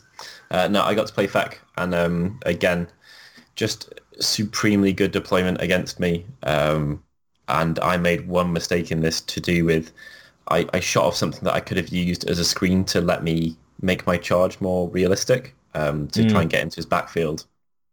And my allocations just went a little bit wrong, so I left the guy who can summon 20 ghouls, left him live on 1 wound. Just couldn't reach him, couldn't get to the back. I rolled so there's only really one charger game that matters for me, and I rolled in 3 of my games I rolled a 3-inch charge, which ends up with buffs still being an 8, but it was a really big deal in all of my games because it means that I can't get to the very back of the board, which I know sounds stupid, but the army's stupid anyway. I can't get to the back. I can't get to the back of the board to sweep up anything that I've under-allocated on or had under-average luck, or just try and push things through a little better. And basically we worked out that he could drop his ghouls and he could sneak things around and work on his secondaries, but it was a far closer game than I thought it was going to be. I ended up getting the priorities though. That's one of the ones where I won second turn priority, and it makes a big difference if I've got a fair amount of guys alive. So my opponents basically just started corner deploying behind rows of their own stuff, and it's really, really quite effective against my army. It makes me split and I lose all the shots out of the middle of the unit. So even though I've got a stupid amount of shots, I've only got it with 5 or 6 guys, and that dramatically reduces what I can do even against Juicy Feck. But you won that one, right? I did, yeah. I think 20. 20, yeah. I think only Max. Yeah. Yeah, only it was in 96-24 against Sweden, and then we went on to play Poland, who just beat France, I believe, hadn't they? Yeah, which is good for us. Yeah, it was. Everyone was bloodying each other's noses comprehensively. Apart from the US, who went on to get 120 points in their second round after we played them, which is fairly impressive. We obviously got their tails up. They were like, right, not having this. An almighty ducks on them. Yeah. So yeah, Poland was quite an interesting round. Yeah, it was an odd of good players, didn't we? Yeah, I think I ended up playing Dagmara or Gaga with the Daughters of Cain, which is a tricky matchup for me because I played a practice game against Jack, and I was like, I think they picked that matchup. And I was like, well, it's a bit of a coin toss, really, how good this is. And we were playing in meet and engagement, which pushes both my keepers right to the back of the board. Yeah. And she had the same amount of drops as me, and she won the roll, so she could dictate the game and say, "Oh, you have the actual. I have to set up first, so that gives me the first turn." And I'm like, "Well, she's always on for the double first, and with a combat army, that's quite a big deal." So she played it quite well. I made a little bit of a cock up, and Maraf basically she had I moved up and formed up like what I would call the sort of Slaanesh. I redeployed basically in my first turn and stayed quite far back, and then she had a go, and I was thinking, well, if she put her army around, and I was able to use the Ports to Hysterical Frenzy unit, which did some damage and stopped them, and they weren't within Cauldron range, so they didn't have the 5-up, so that was quite a nice way to reduce the effectiveness of one of the hordes. One of the things that was a problem was she's got Marathi, which is a pain in the ass, but I was like, she started moving her army around in her first turn, and she moved Marathi round the back and kept her quite far back. And I was thinking, fantastic, because if I win the turn roll, I'm going to give it to her now. Her double turn, she's not really doing anything. She's not really affecting the game. And it will allow me then to counterattack with the chance of the double. And then she kind of changed her mind and put her right in the middle, smack bang in front of me. And I was like, oh no, that means if I win, I've got to take the turn. Otherwise, Marathi's into me, and that's a problem. So I won the turn and took it, and I sort of set up around the middle so I could basically have my demonettes around the main objective in the middle and then play around the sides. And my intention always was for the middle to be like a bait. So she commits into the middle, and then I'm playing the game around the edges. Problem is that Marathi went sort of, because of the command ability off the Cauldron, I wasn't able to shut it down. And then she was able to then one-shot my keeper with Marathi, and then in her go and one-shot my other keeper, which is a bit lucky, but, you know, it just happens, you know, Marathi's just that kind of model. And then playing around the edges, I just couldn't quite get back into it, and she's quite a good move where I retreated my surviving demonettes out, and then I was thinking all I've got to do is distract that unit of witch elves for a bit, and then she rolled a 6/6 charge, and then when she charged, she strung out in a line and tagged the objective, which meant that she'd scored more on that turn, which put me back again. And I was thinking, probably not going to be able to catch this now. Then she won the turn roll where she needed it to clinch the major, but it was a close game, but I didn't play as well as I could have done, and she played really well. So yeah, it was good. I have to say, like, being on the table next to you and stuff, like, one of the things that like is massive in Age of Sigmar, because the way that the game plays is like your movement, and her movement and choices where she moved her models, I thought was spot on, to be honest, against you.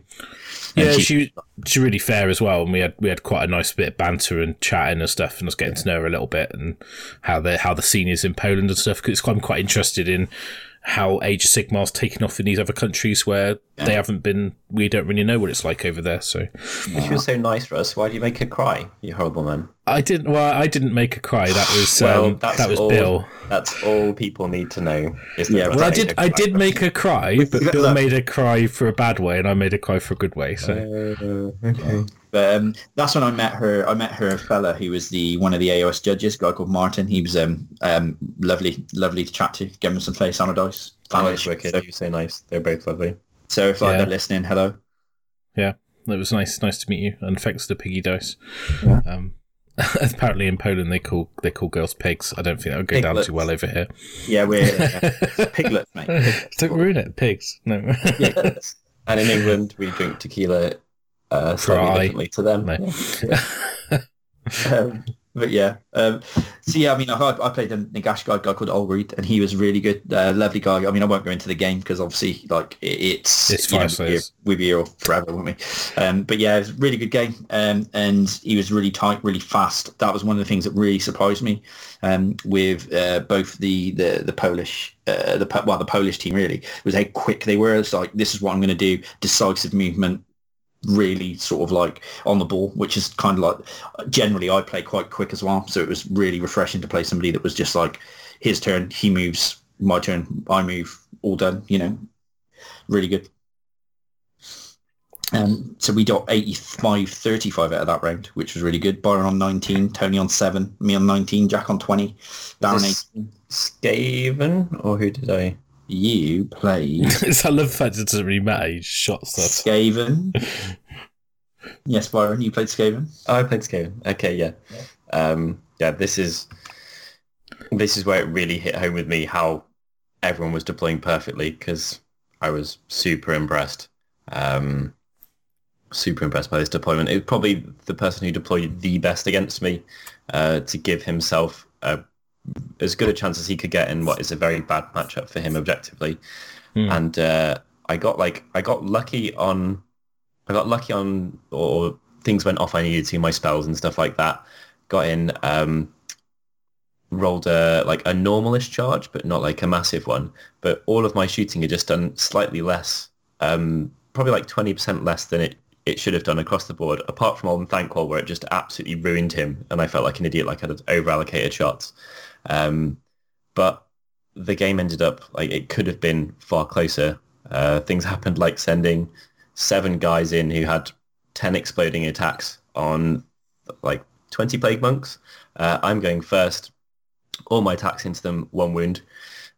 And when stuff like that happens, you're like, I was feeling fairly secure, and then suddenly like, oh, this could go wrong. But like 20 Plague Monks could literally wipe my entire army. Like, they could completely ruin it. But I ended up getting okay. I'd taken out his linchpin pieces, his characters.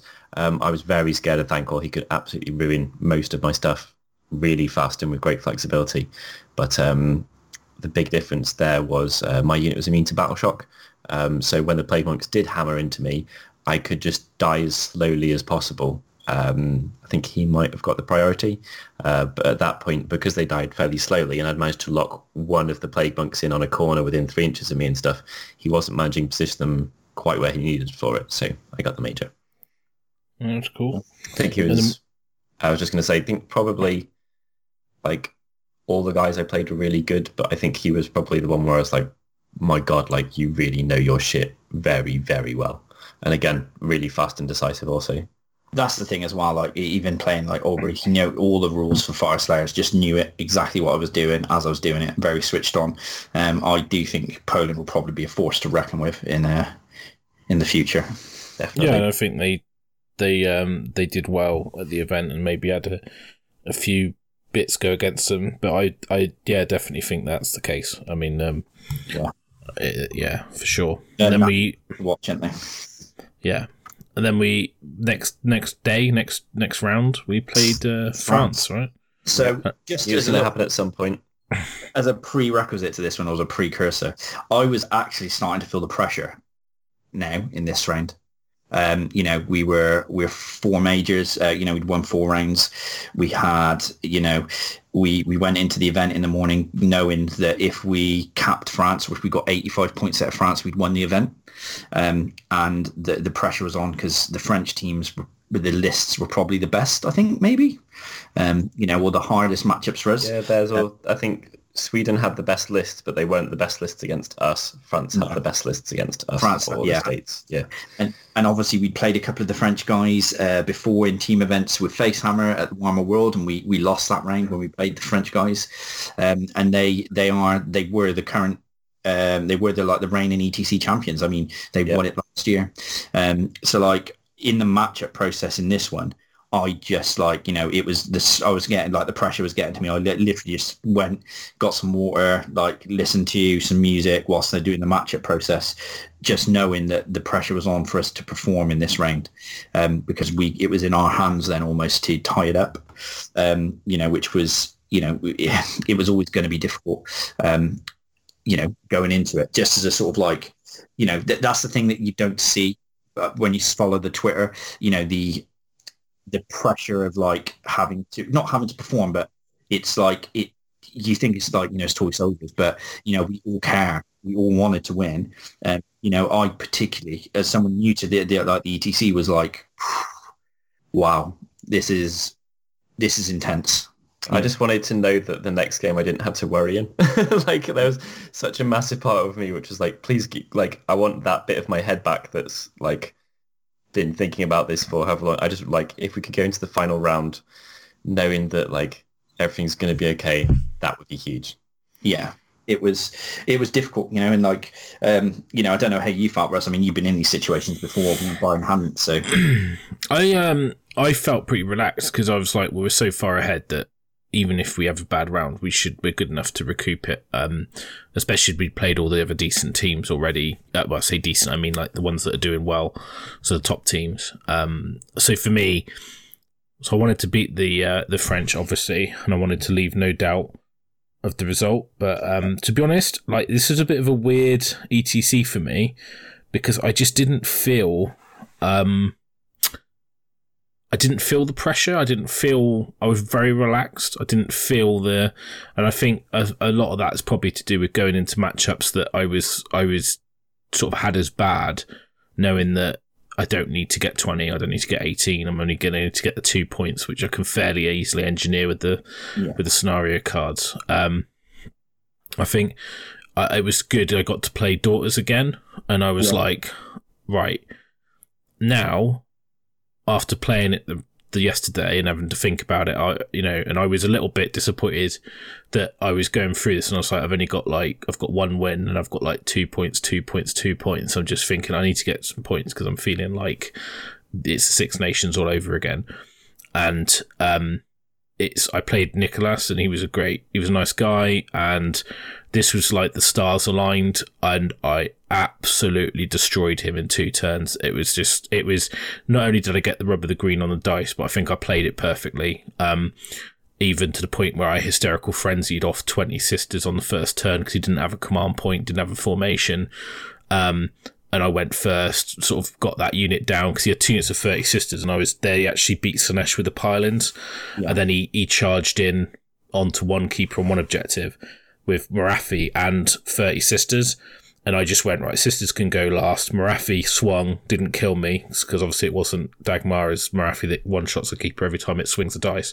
And I went into the sisters, and I just popped 2 6s on the claws, 25 wounds, delete that whole unit. And then Marathi failed to kill me. And then it all just kind of come my way. And I played a really nice bit of play with the Demonettes.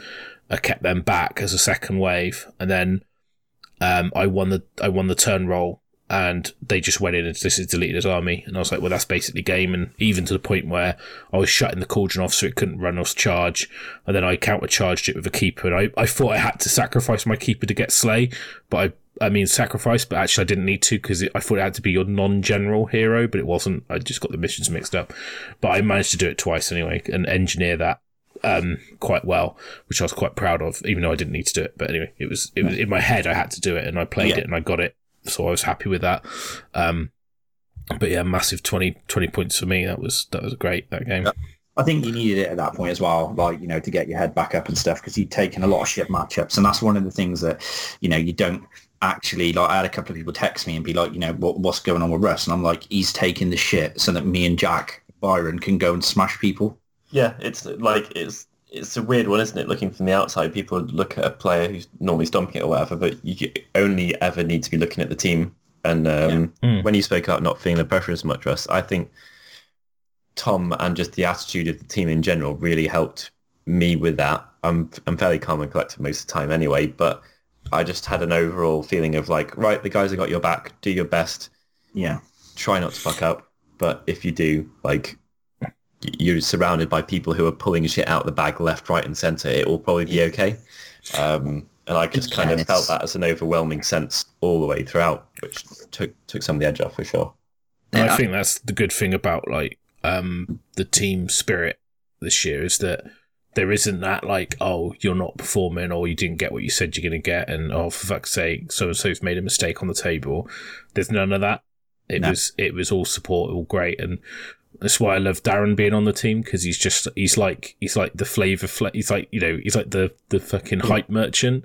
Darren was amazing. I can't stress. It was great. This is something I wanted to like cover off. I mean, I think everyone brings something different to the team environment. I can remember I messaged Laurie and Jit Tinsdale, and I'll just be like, I just really wish that they were there, because there's such a calming influence. Like, and Richie, like, Richie for like his solid tactical advice, Tinsdale for his positive attitude, and Laurie for his like measured decision making. They would have just.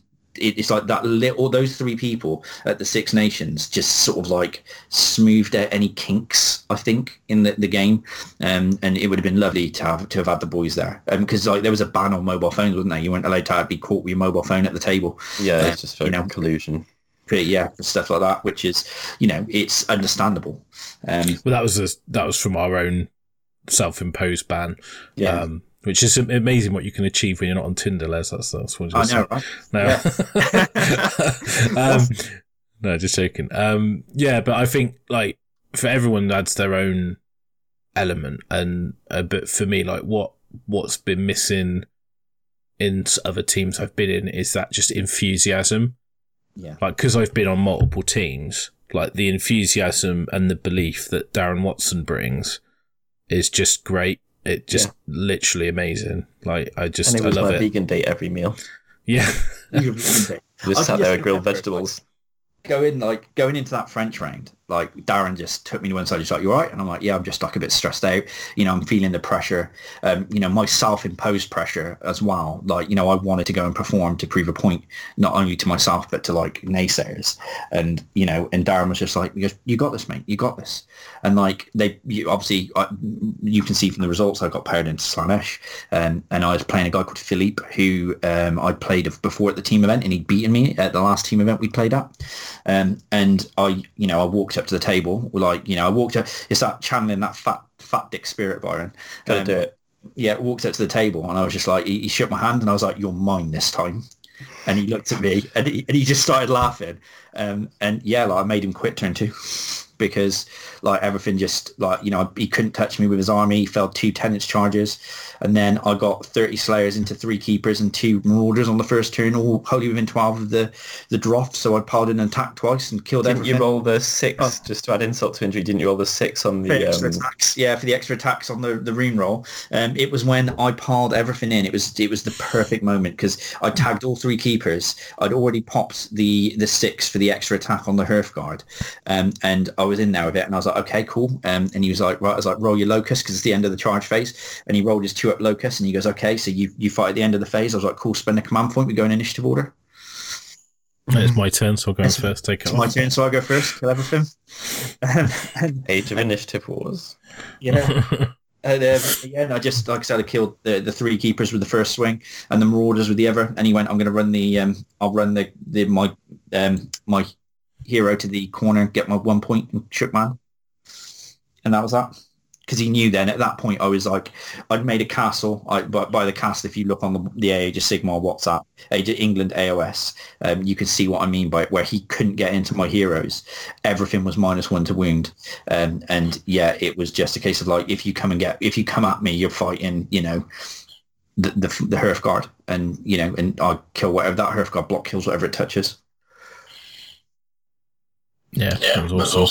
So yeah, we had 100. We capped the round, and that was it done. We did. I had a fair bit of luck in my game, so I played against Fire Slayers and a gent of opponent. He's the guy that you played at the team event, Les? Yeah. No, I played Philippe. No, I played him. You played him. Yeah, I played his nice. Yeah, he's a really nice guy. I knew I'd have an amazing game against him. Basically, I didn't kill as much as I needed to. He deployed again very, very, very well against me, but we were playing in Stars. That's Christoph, isn't it? The guy you played. Oui. Star Strike. So obviously there's a point in Star Strike with pop-up armies, or a lot of people play where you bank heavy for one side of the board because you've got a 2/3 chance of getting it. When I remove my casualties, I need to explain this better. So I moved up an entire massive line that covered the table, covered all my positions as best as I could, and then I had to leave a gap somewhere when I took off casualties, where he was going to get that 9-inch space where he could pop up his diggy slayers. And I left it on the side where his slayers already were, where we were already fighting, just trying to give him a like as difficult charge as possible. I didn't have cogs up, so he's going to be on a 9 with a reroll. Or I think he had plus to charge, so like an 8 with a reroll or something like that. And the thinking there was to just make sure that his eggs were all in one basket, because he was going to win that side of the table whatever happened anyway.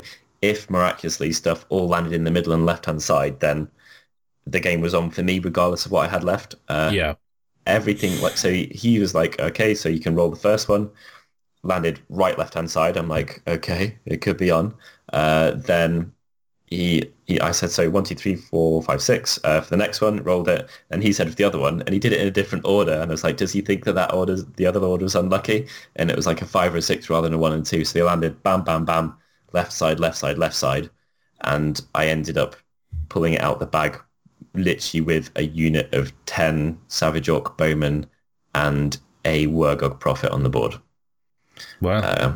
So yeah, it was a ridiculous game.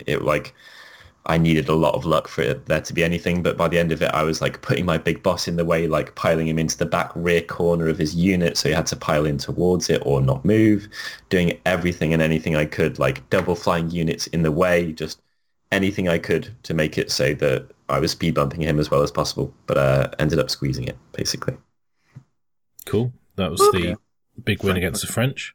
Mm-hmm. So like, we all got together then, didn't we? And got in a big circle and went. Oh yeah, like the penny dropped. It was just and Tom was like, "Don't cheer, don't do anything." Like, but you know, we've done it. it.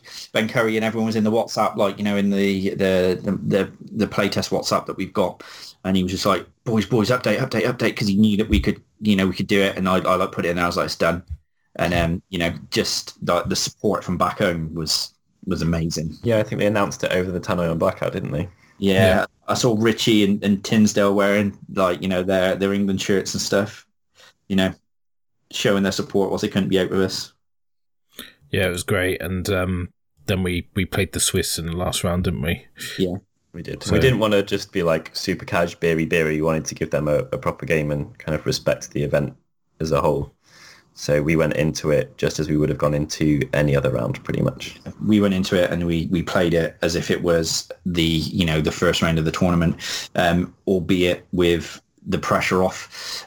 Maudsley, our wonderful captain, tweeted, is Les about to get the chokes in? He's on 5 major wins going into the last round. Like, you know, do the Les Martin choke, which is I lose every game, the last game of every tournament. So I had like a load of pressure because of that as well, the dick. Yeah, it's all because you put it on yourself, right? Yeah, he's not me. So I put more pressure on myself than anyone else ever does, and that's like in everything that I do, from, you know, my work life to my, you know, my hobby and everything. I will put pressure on myself to perform more than anyone else ever will. And that's just something that I'm like. But yeah, you know, going into that Swiss game, it was nice to go in with like felt almost like the weight of the internet off our shoulders. Yeah, I ended up super pleased and happy, and just like, yay! I ended up playing Daughters of Cain again, and I played a guy called Stefan, and he deployed, it was knife to the heart, and he played really, really, really defensive, and I just did a very methodical blob up the table, pick off points with my spare keeper, line up for the attack on the objective, went in, double turned, but on the second turn went in. I had the stupefy off on the cauldron, smashed it, pulled the cauldron in, and was like, right, I'll let you attack me because I need you to kill my keeper. who was stood by mystical terrain, and unfortunately I passed too many mystical terrain tests and left me on 1 wound. Otherwise I would have got my mission as well.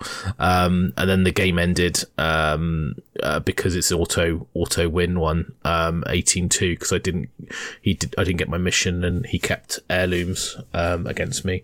But it was great. I mean, he kind of felt, he played so defensive. I was like, you're only ever losing this game, and he fed me piecemeal units into my keeper, so I was going to win the minor as well, because he didn't really affect the game. I don't know whether it was just like he didn't fancy the matchup and he knew that it was England. I don't know, but yeah, I don't quite understand why it was so defensive. But my opponent didn't fancy the matchup either, so my round 1 was over in 5 minutes. My round 6, sorry. So I just went, you can have the win. Yeah, he started deploying, but he started deploying back into his carry case. I was like, what? And he's like, honestly, dude, I've played this 3 times with my friend who has a list like yours. I think I'd rolled the Triumph and I got hits as well, and he was just like, okay, no. So I got to leave the pizza oven area and go and get lemon beer. Yeah. Yay. So, like, whereas my opponent was fucking up for it. He wanted to fucking smash me, and he nearly did. He nearly had me. He took first turns like Stormcast lists, Stardrake, Evocators, Comet, and yeah, like first turn drops the Comet in the castle, straight in the castle, which I left space for because I figured it would bait him to do it. Because he was always going to do it anyway. He drops it down, and I promptly fell all my 4-ups. He puts mortal wounds on all my heroes. He then gets the priority. I fail all my 4-ups, and he promptly kills the 2 heroes, the 2 little heroes that protect everything, which then made it really difficult. He then ran the Stardrake, which he would have thought the retreat and charge Stardrake would go into a load of Fire Slayers. He puts the Stardrake in on a 1-up save, and I made a decision to pile in specifically in a way to maximize the amount of attacks on the Stardrake, because it would have been on a 3-up rerolling 1s at this point to be able to put the enough damage through on the Stardrake to kill it, and left it on 1 wound. He then won the priority again, which allowed him to then, after we'd fought, in the next phase, bite a Fire Slayer out of the unit and remove coherency. So then I had to remove 8 Fire Slayers to get back into coherency. So it was a very, very, very tough game, just with stuff going against, everything that could have gone wrong for the list did, which kind of makes up for the fact that it felt like everything did go right on all the other games. But yeah, no, it was a really, really close thought game. I thought going into turn 4, I'd already outscored him enough to win the game, but we agreed that I had, but wanted to play out the game properly because he wanted to give me the full experience, if that makes sense. He wants to play all the turns and play it all properly because that's what they do in Switzerland. And I was like, yeah, of course, like you guys, I won't give up. We play to the end. And I was like, yeah, this was the only, there was a little bit of slight language barrier a little bit this time, but I think it's because at this point, I was 3 beers deep, and I don't drink a lot, and also it was a bit loud and rowdy and stuff. But yeah, again, mate, speaking English? No, I don't understand you. Was it like that? I like the way he's like, the Swiss don't give up, and Byron's opponent's already walked off. yeah. But the guy was an absolute legend, really nice to play. And I managed to break my streak of not losing all my games. And also, like, Jack, it was really nice as well because, like, at this point, then, like, single scores don't matter at the event at all. But, like, Jack was like leading the tournament with most tournament points scored. I was second. Then the Swiss player that Jack played was third, and then Darren was fourth. Oh, was it Darren fourth? Darren was fourth at this point. And yeah, Jack was, I think, 4 points ahead of me. Yeah. 4 points ahead of me, and Jack took a bad matchup in this round. And like I said to Jack, I was like, if you lose this matchup, mate, it's like, I'll be 6-0 and top scorer, because I'd had a few beers at this point and thought that I was going to just walk the next game because it was Fireslayers versus Stormcast. And I think Jack, it was the round before, when he played this French Skaven player. Jack played the Skaven player, and that was the bad matchup, but he managed to win that one.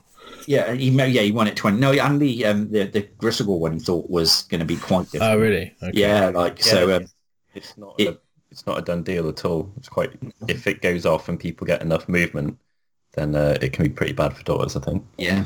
But yeah, anyway, long story short, Jack Armstrong just wins games regardless of whether they're bad matchups or not. And he 20-0'd. So he knocked the guy in third place, highest TP scored, into I think he like mid-table. I obviously I won major and finished second behind Jack, and then Darren finished third. So it was a 1-2-3 for most TP scored at the event. Yeah, great result. Oh, smashy boys, done smashing. Yeah, who would have thought? There you go. And that was the end of the rounds, and saw us picking up the win at the ETC on quite a massive margin, to be fair. What did we get that is, if not as good as the win, even better, that completely surprised us and made us a bit emotional? Yeah. That'd be the best sporting vote. Fucking best sporting. Yeah. There is a picture of me and Tony holding the flag to try and break the internet. It's like Russ and Tony wins best sports. Yes, so I'm not sure. I'll say how it was for me. I'm not sure if it was the same for you guys, but basically I was stood there, still a bit shell shocked. We'd started drinking a bit. Like, oh my god, we won! That was amazing. I'm like exhausted and happy and whatever. And this has been brilliant. They start calling out awards. They do best painted, then they do best sports. Then they say a team name that's ours, and I like started stepping forward, and then like what? And then someone poked me in the back. They're like, no, it is you. So we went forwards, stood on the podium, got the flag. And then we stepped down, and it was only when I stepped down and looked at everyone who had voted for us, I was suddenly like swept with emotion. Was like, oh my god, they've all voted for us, despite the fact that like we've done really well in the rounds. Obviously, that shouldn't be a factor, but generally speaking, is. And just looked at everyone; they were all cheering, and then I got mega emotional. I was just like, thank you, everyone.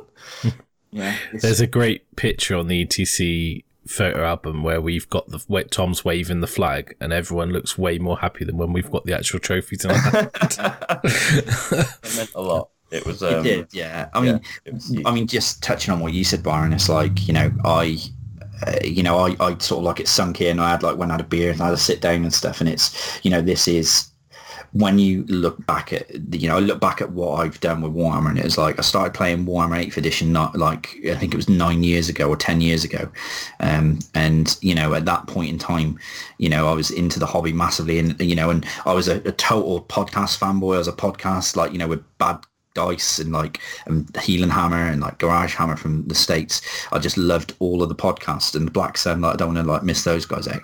And I was like, I really had a moment where I was just like, I started playing Warhammer 10 years ago, and I knew about you hear names like me and Russ met at that tournament, and I knew Russ was because of him being spoken about on the podcast, and I look at it and I go, so I played Warhammer 10 years ago.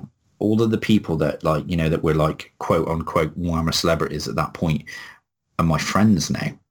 And, I'd heard about the ETC, and I played for Scotland at the Six Nations in 8th edition, and because my mum's Scottish, and, and that was something that I got to do. And I never in a million years thought that I would ever get to play Warhammer for England at the ETC, let alone go out there and win it. So, and it's a 10-year journey for me. I never come into it thinking that's what I wanted to do, but it was just the path that that Warhammer has made for me has been it's made me some of the best friends I've got. And it's sort of it expanded everything in my life really. And to go and play at the ETC and and win it was it was proper sort of humbling moment for me at least, How about you, Ross? You've done it before. You hadn't done winning it before. I was in a weird place because I didn't feel a lot. I didn't feel we've won. I wasn't really happy. I know that's really bizarre. I just didn't want to like bring everyone down. I don't know why. I was just in a weird place, but I've done a podium at ETC before. I come third, and we won the Shield that year in Poland. But it was like it was something that I really wanted to achieve. I think as well it's just like a really nice feeling. I think when we went out for the meal afterwards, it kind of sunk in a bit more.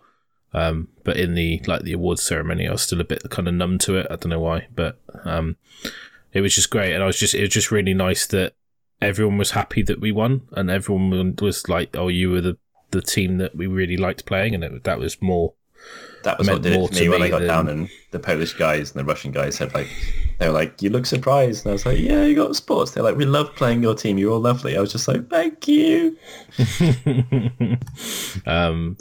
So I mean, yes, it was great feeling to win, to be honest, and it's one of those things that it's kind of hard to get back into like the routine of your normal life when you come back and you get like massive like post tournament blues. It's like being on tour, isn't it? It's really weird because all you've done is wake up, like hang out with lovely people, but like go play Warhammer, find out your matchup for the next day. Like I had every list printed off with armor save and wounds next to it, and each night before bed I'd read what the opponent's teams had in it. We'd have probably discussed it over dinner. You wake up like pretty early, have your breakfast, Warhammer for 4 hours, break, Warhammer for 4 hours, repeat, and then you get to the end of it and it's just like, where's the Warhammer? Mm-hmm. Warhammer? Yeah, shock going back to work. I think it's like a massive. People look at the round times and they think, "Oh, we're going to be bored, or there's going to be too much time hanging around," and it just really isn't. No. And I think it's quite draining to do 3 days of Warhammer to that level with all the matchups and everything. And it's like before the event, I find the hardest bit about the ETC is the build up to the event. Yeah. Because you're not doing the hobby you want to do. You're like, oh, there's all this stuff to sort out around like travel and all that, and then you're just going up to it going, oh, I don't know if I want to go, and oh, this is pissing me off and all this, and then once you're out there, it all goes out the window. So it's good. I did have a really good time. So that's Warhammer Zevs. There you go. And I think that's basically ETC in terms of event. What else there is to say, really, other than it was great. Mean, if it's not going to extend things too much, I have a question for each of you, which is, so like we've kind of chopped 6 months of our hobby life out. We haven't known about the new edition particularly or got to play it or anything like that. In like 2 or 3 sentences, what is the thing you're the most excited about doing now in the hobby? Difficult for me and Russ because we can't talk about it. We can't talk about it. So but I mean, are you going to play different? Are you going to play like some? There's Warcry that exists now. We've been ignoring that. Are you going to play different systems? Are you going to like rip out an army? Really excited to play, or I'm excited about painting. I have an army project I'm going to start soon. What I have done is I've gone mad for Warcry, and I had it all before the ETC and I couldn't touch it. So today I've been building terrain and building warbands, and I really want to get my Warcry stuff done. And the other thing I really want to do is a Titanicus. I've got all the stuff built, magnetized. I just want to get paint on it. And for me, I've got a couple projects that never went anywhere because I had to put them on hold, and I went over to Slaanesh. So I've got a Sylvaneth army that I'm probably going to give back to you, Byron, sorry. And also got quite a fair lunch of Slaanesh stuff because I got a lot of Les, so I don't need that anymore. And then I've also got a Skaven army that I'm not going to do. And I think I just need to prioritise on my time on stuff that I can actually achieve in the time that I've got. And event-wise, I can't do eggs. We've got Facehammer coming up, which, to be honest, I need to look at the handbook and then rewrite the pack, but I don't think there's an awful lot that's going to be different. No. And then We've obviously got things like Blood and Glory coming up and the final, and then that's pretty much rolling around to the end of the year. Whether or not I'll make the Masters on the events that I've played in, I don't know, but we'll cross that bridge when we come to it. But yeah, I mean, for me, it's just season this year, isn't it? The Masters, it's an extended season, so you've got time. Oh, is it? Yeah. Okay, fair enough. I wasn't sure, so yeah, because I don't get a chance to play in a lot of big events because I run 2 of them, and then with the ETC it kind of takes over. So I haven't done as a kind of the competitive element. Once you've achieved stuff, you don't really have that drive anymore. And like for me and Jack, like the ETC was like the last thing that we really wanted to achieve. Jack's way more competitive than me, but he just wants to like win everything 4 times now, so he can say he's done it 4 times. And I or get like the 400 and stuff. I don't really care about that. It's I'm a bit more chilled, but yeah, I mean, to me, I'd like to paint some more Warcry stuff. I've wanted to have massive loads of scenery to paint, so I'm just going to hammer that first, and then I'm going to start painting my warbands and give that a go as a nice chilled out game. And then my Titanica stuff, just while I'm waiting to start my new project, which I don't think I can talk about. Cool. What about you, Leslie Poo? For me, I'm kind of like painting something, not speed painting. No, I want to say like take this as an opportunity to say a massive thank you to Jack, because I've come back from the ETC and like I feel like I clicked with the Fire Slayers, and I actually by the end of it I really enjoyed playing with them, and me and Jack had a conversation, and I was going to go and buy that Fire Slayer army and then contrast it, because I did the other day I painted the Chosen Axes from Shadespire in contrast, and I did like all 4 of them in like 4 hours, and I was like, do you know what, I'm going to do I'll do that Fire Slayer army. So I was talking about it, and I was like, talking to Jack and stuff, and Jack was like, don't buy it, you can borrow the army till the end of the year still. So a massive thank you for Jack for lending me his army essentially to the end of the year, because it means that I now can just do what I want to do as opposed to paint an army that I have to get ready for the table. And that is what, paint without a deadline? What is it? Yeah. So I've got an army project that I'm going to be working on, which is going to be just off the cards for I can't really talk about it at the moment. But that one is something that I think Rob Ellis fucking gave me a kick up the ass from Pro Painted. He was like, "Well done on ETC, mate. Fucking smashed it. Can you paint a nice army now?" Yeah. It was so I'm going to do a painting army. I'm going to do an army because I haven't put a nicely painted army on the table in what, fucking 2 years. Yeah. So I want to paint a nice army. I've been, one of the things I like, the boys at the chumps, so like Liam, Kieran, like Forrest and Seabear and all the rest of them. Sorry if I missed you. Pano and Wadley and everyone else. And I'm going to upset everyone now because I've not named them all. But yeah, we've been running a Blood Bowl league with the playoffs and stuff. So I've got like a Dark Elf team that I've been really enjoyed doing because I wanted to scratch that wargaming itch, but like I couldn't play.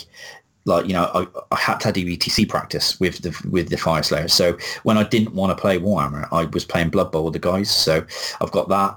I've got Warcry, and I'm going to do I think Gary Hennis is looking at doing like a little event, and there were talks about Dan Mitchell hanging out and for like our birthday weekend and playing Warcry there. So I want to paint the Corvus Cabal to like a really high standard because 10 models. So that's what for me it's going to be an army project that's going to take a little bit of time for me to get done.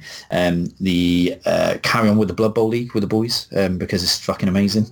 Then sort of do the painting on the Corvus Cabal and do some Warcry stuff, and that's where I am with it at the moment.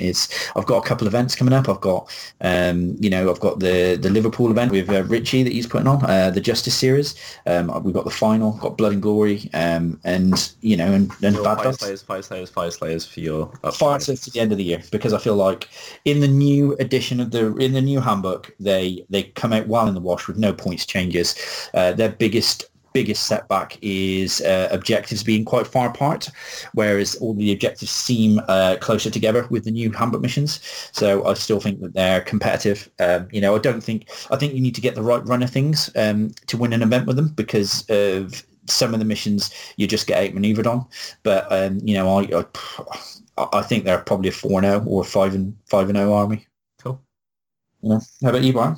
I'm going to play something that isn't Bone Splitters. I might take them to the final because they got me there. Obviously, I can't rock out the top tier ETC wonderfulness, which is 9 command points, any longer. Thank God. But I might take them to the final. I just want to play something different, though. I wasn't exaggerating when I literally feel like I've slightly forgotten how to play Warhammer. So I'm probably going to play, if I can get it done in time, I'm literally talking like a week here. I'm probably going to play Death for eggs because I still don't know how Death work. And that sounds really weird given that people have heard me talking about playing against them quite a lot with various armies, but I genuinely don't know. Like, I know how it works in theory, but I've not seen Death summoning working on the table, for example, because I've either played like, I don't know, Nagash and 60 Grimghasts and got rumpled, or I've played Nagash and 60 Grimghasts and just killed them and the general before he could do anything, so I was so worried about it. Yeah. So, yeah, I'm going to try and squeeze out a weird elite Death army in time to take it to eggs. And I have no expectations of doing particularly well there, but I think it'll be a good one to kind of get back into like big base monster positional play, debuffing, using magic on my opponents rather than just myself 4 times in a row, and learning how to play Warhammers again. Yeah, that's cool. I think for me, like the new project I'm going to do, I'm going to try and do a high-level painted army because I haven't done one for a while. I've done like tabletop, high-end tabletop standard, but I think I want to take my time on it, and I want to achieve something in terms of paint quality with it. So I'm looking forward to that. I feel like the hobby's mine again, if that makes sense, after the ECC. Yeah, for sure. Exactly. I do really like my Slaanesh army, and a lot of people gave me a lot of good comments. I mean, it is just contrast, and so I am tempted to put some effort to bring it up to high level. But it's painting all the summoning that puts me off.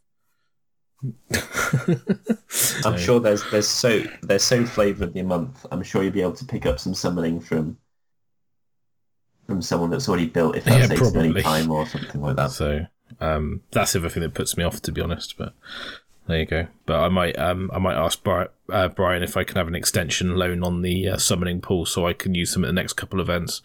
Because I think I talked about going to that Justice series as well, so I need to like sort that out and check the timings and book my ticket and stuff. So, but it'd be nice to get another big event in for me, just so I've got more than just the final and Blood and Glory to go. Because unfortunately I can't do that Blood in the Shire event now because I'm going to go watch the NFL. So it's yeah, cool. Hobby. Yeah, there you go. So, yeah, I mean, we could talk for hours about all the amazing people at the ETC, and we've probably forgotten to mention stuff, but hopefully it gives you guys an idea of what it's like. Hopefully other countries that didn't have a team this year will put a team forward. Yeah. And hopefully next season, we can put another strong England team forward and defend our title. For sure. On that note, thank you to anyone who was involved in the running of it, making it happen, previous years, this year, future years.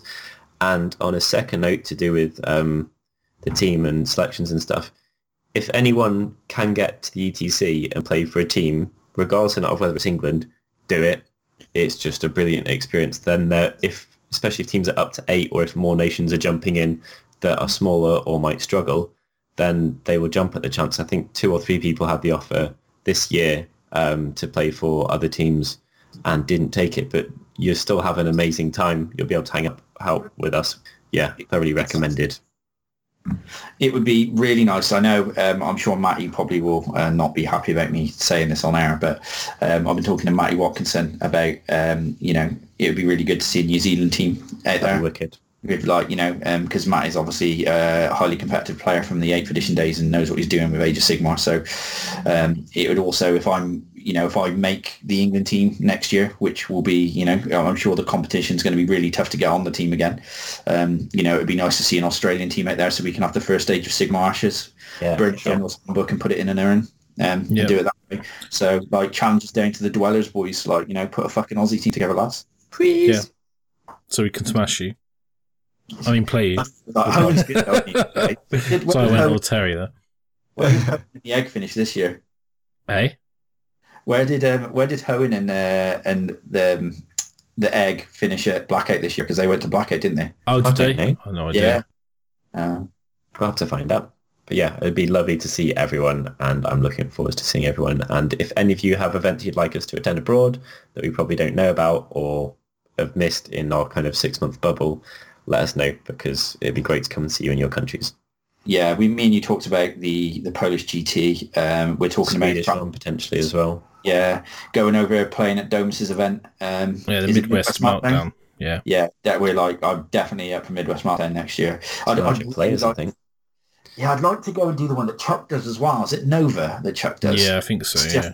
So whether I can pull off the, going to America twice in a year to play Warhammer and everything else. I'd love to do CanCon as well, because that's Aussie, but like that's a big flight. Slugging it. Yeah, I'm not sure I could survive that flight. Right, anyway, I think we've talked around it enough, so I think that's enough for this show. So thanks for listening, and let us know what you think, and yeah, we'll talk to you soon. There are still tickets for Eggs. Come and see us there. It is next weekend, which is the 24th of August.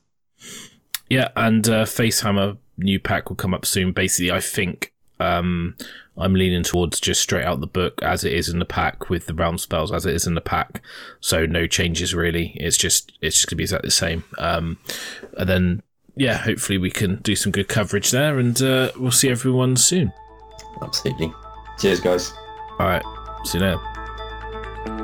To make sure you don't miss out on any more Hammer to Your Face, subscribe to us on iTunes, add our RSS feed to your reader, and follow us on Twitter @Facehammer_. We hope you enjoyed the show. If you'd like to give us some feedback, we'd love to hear from you.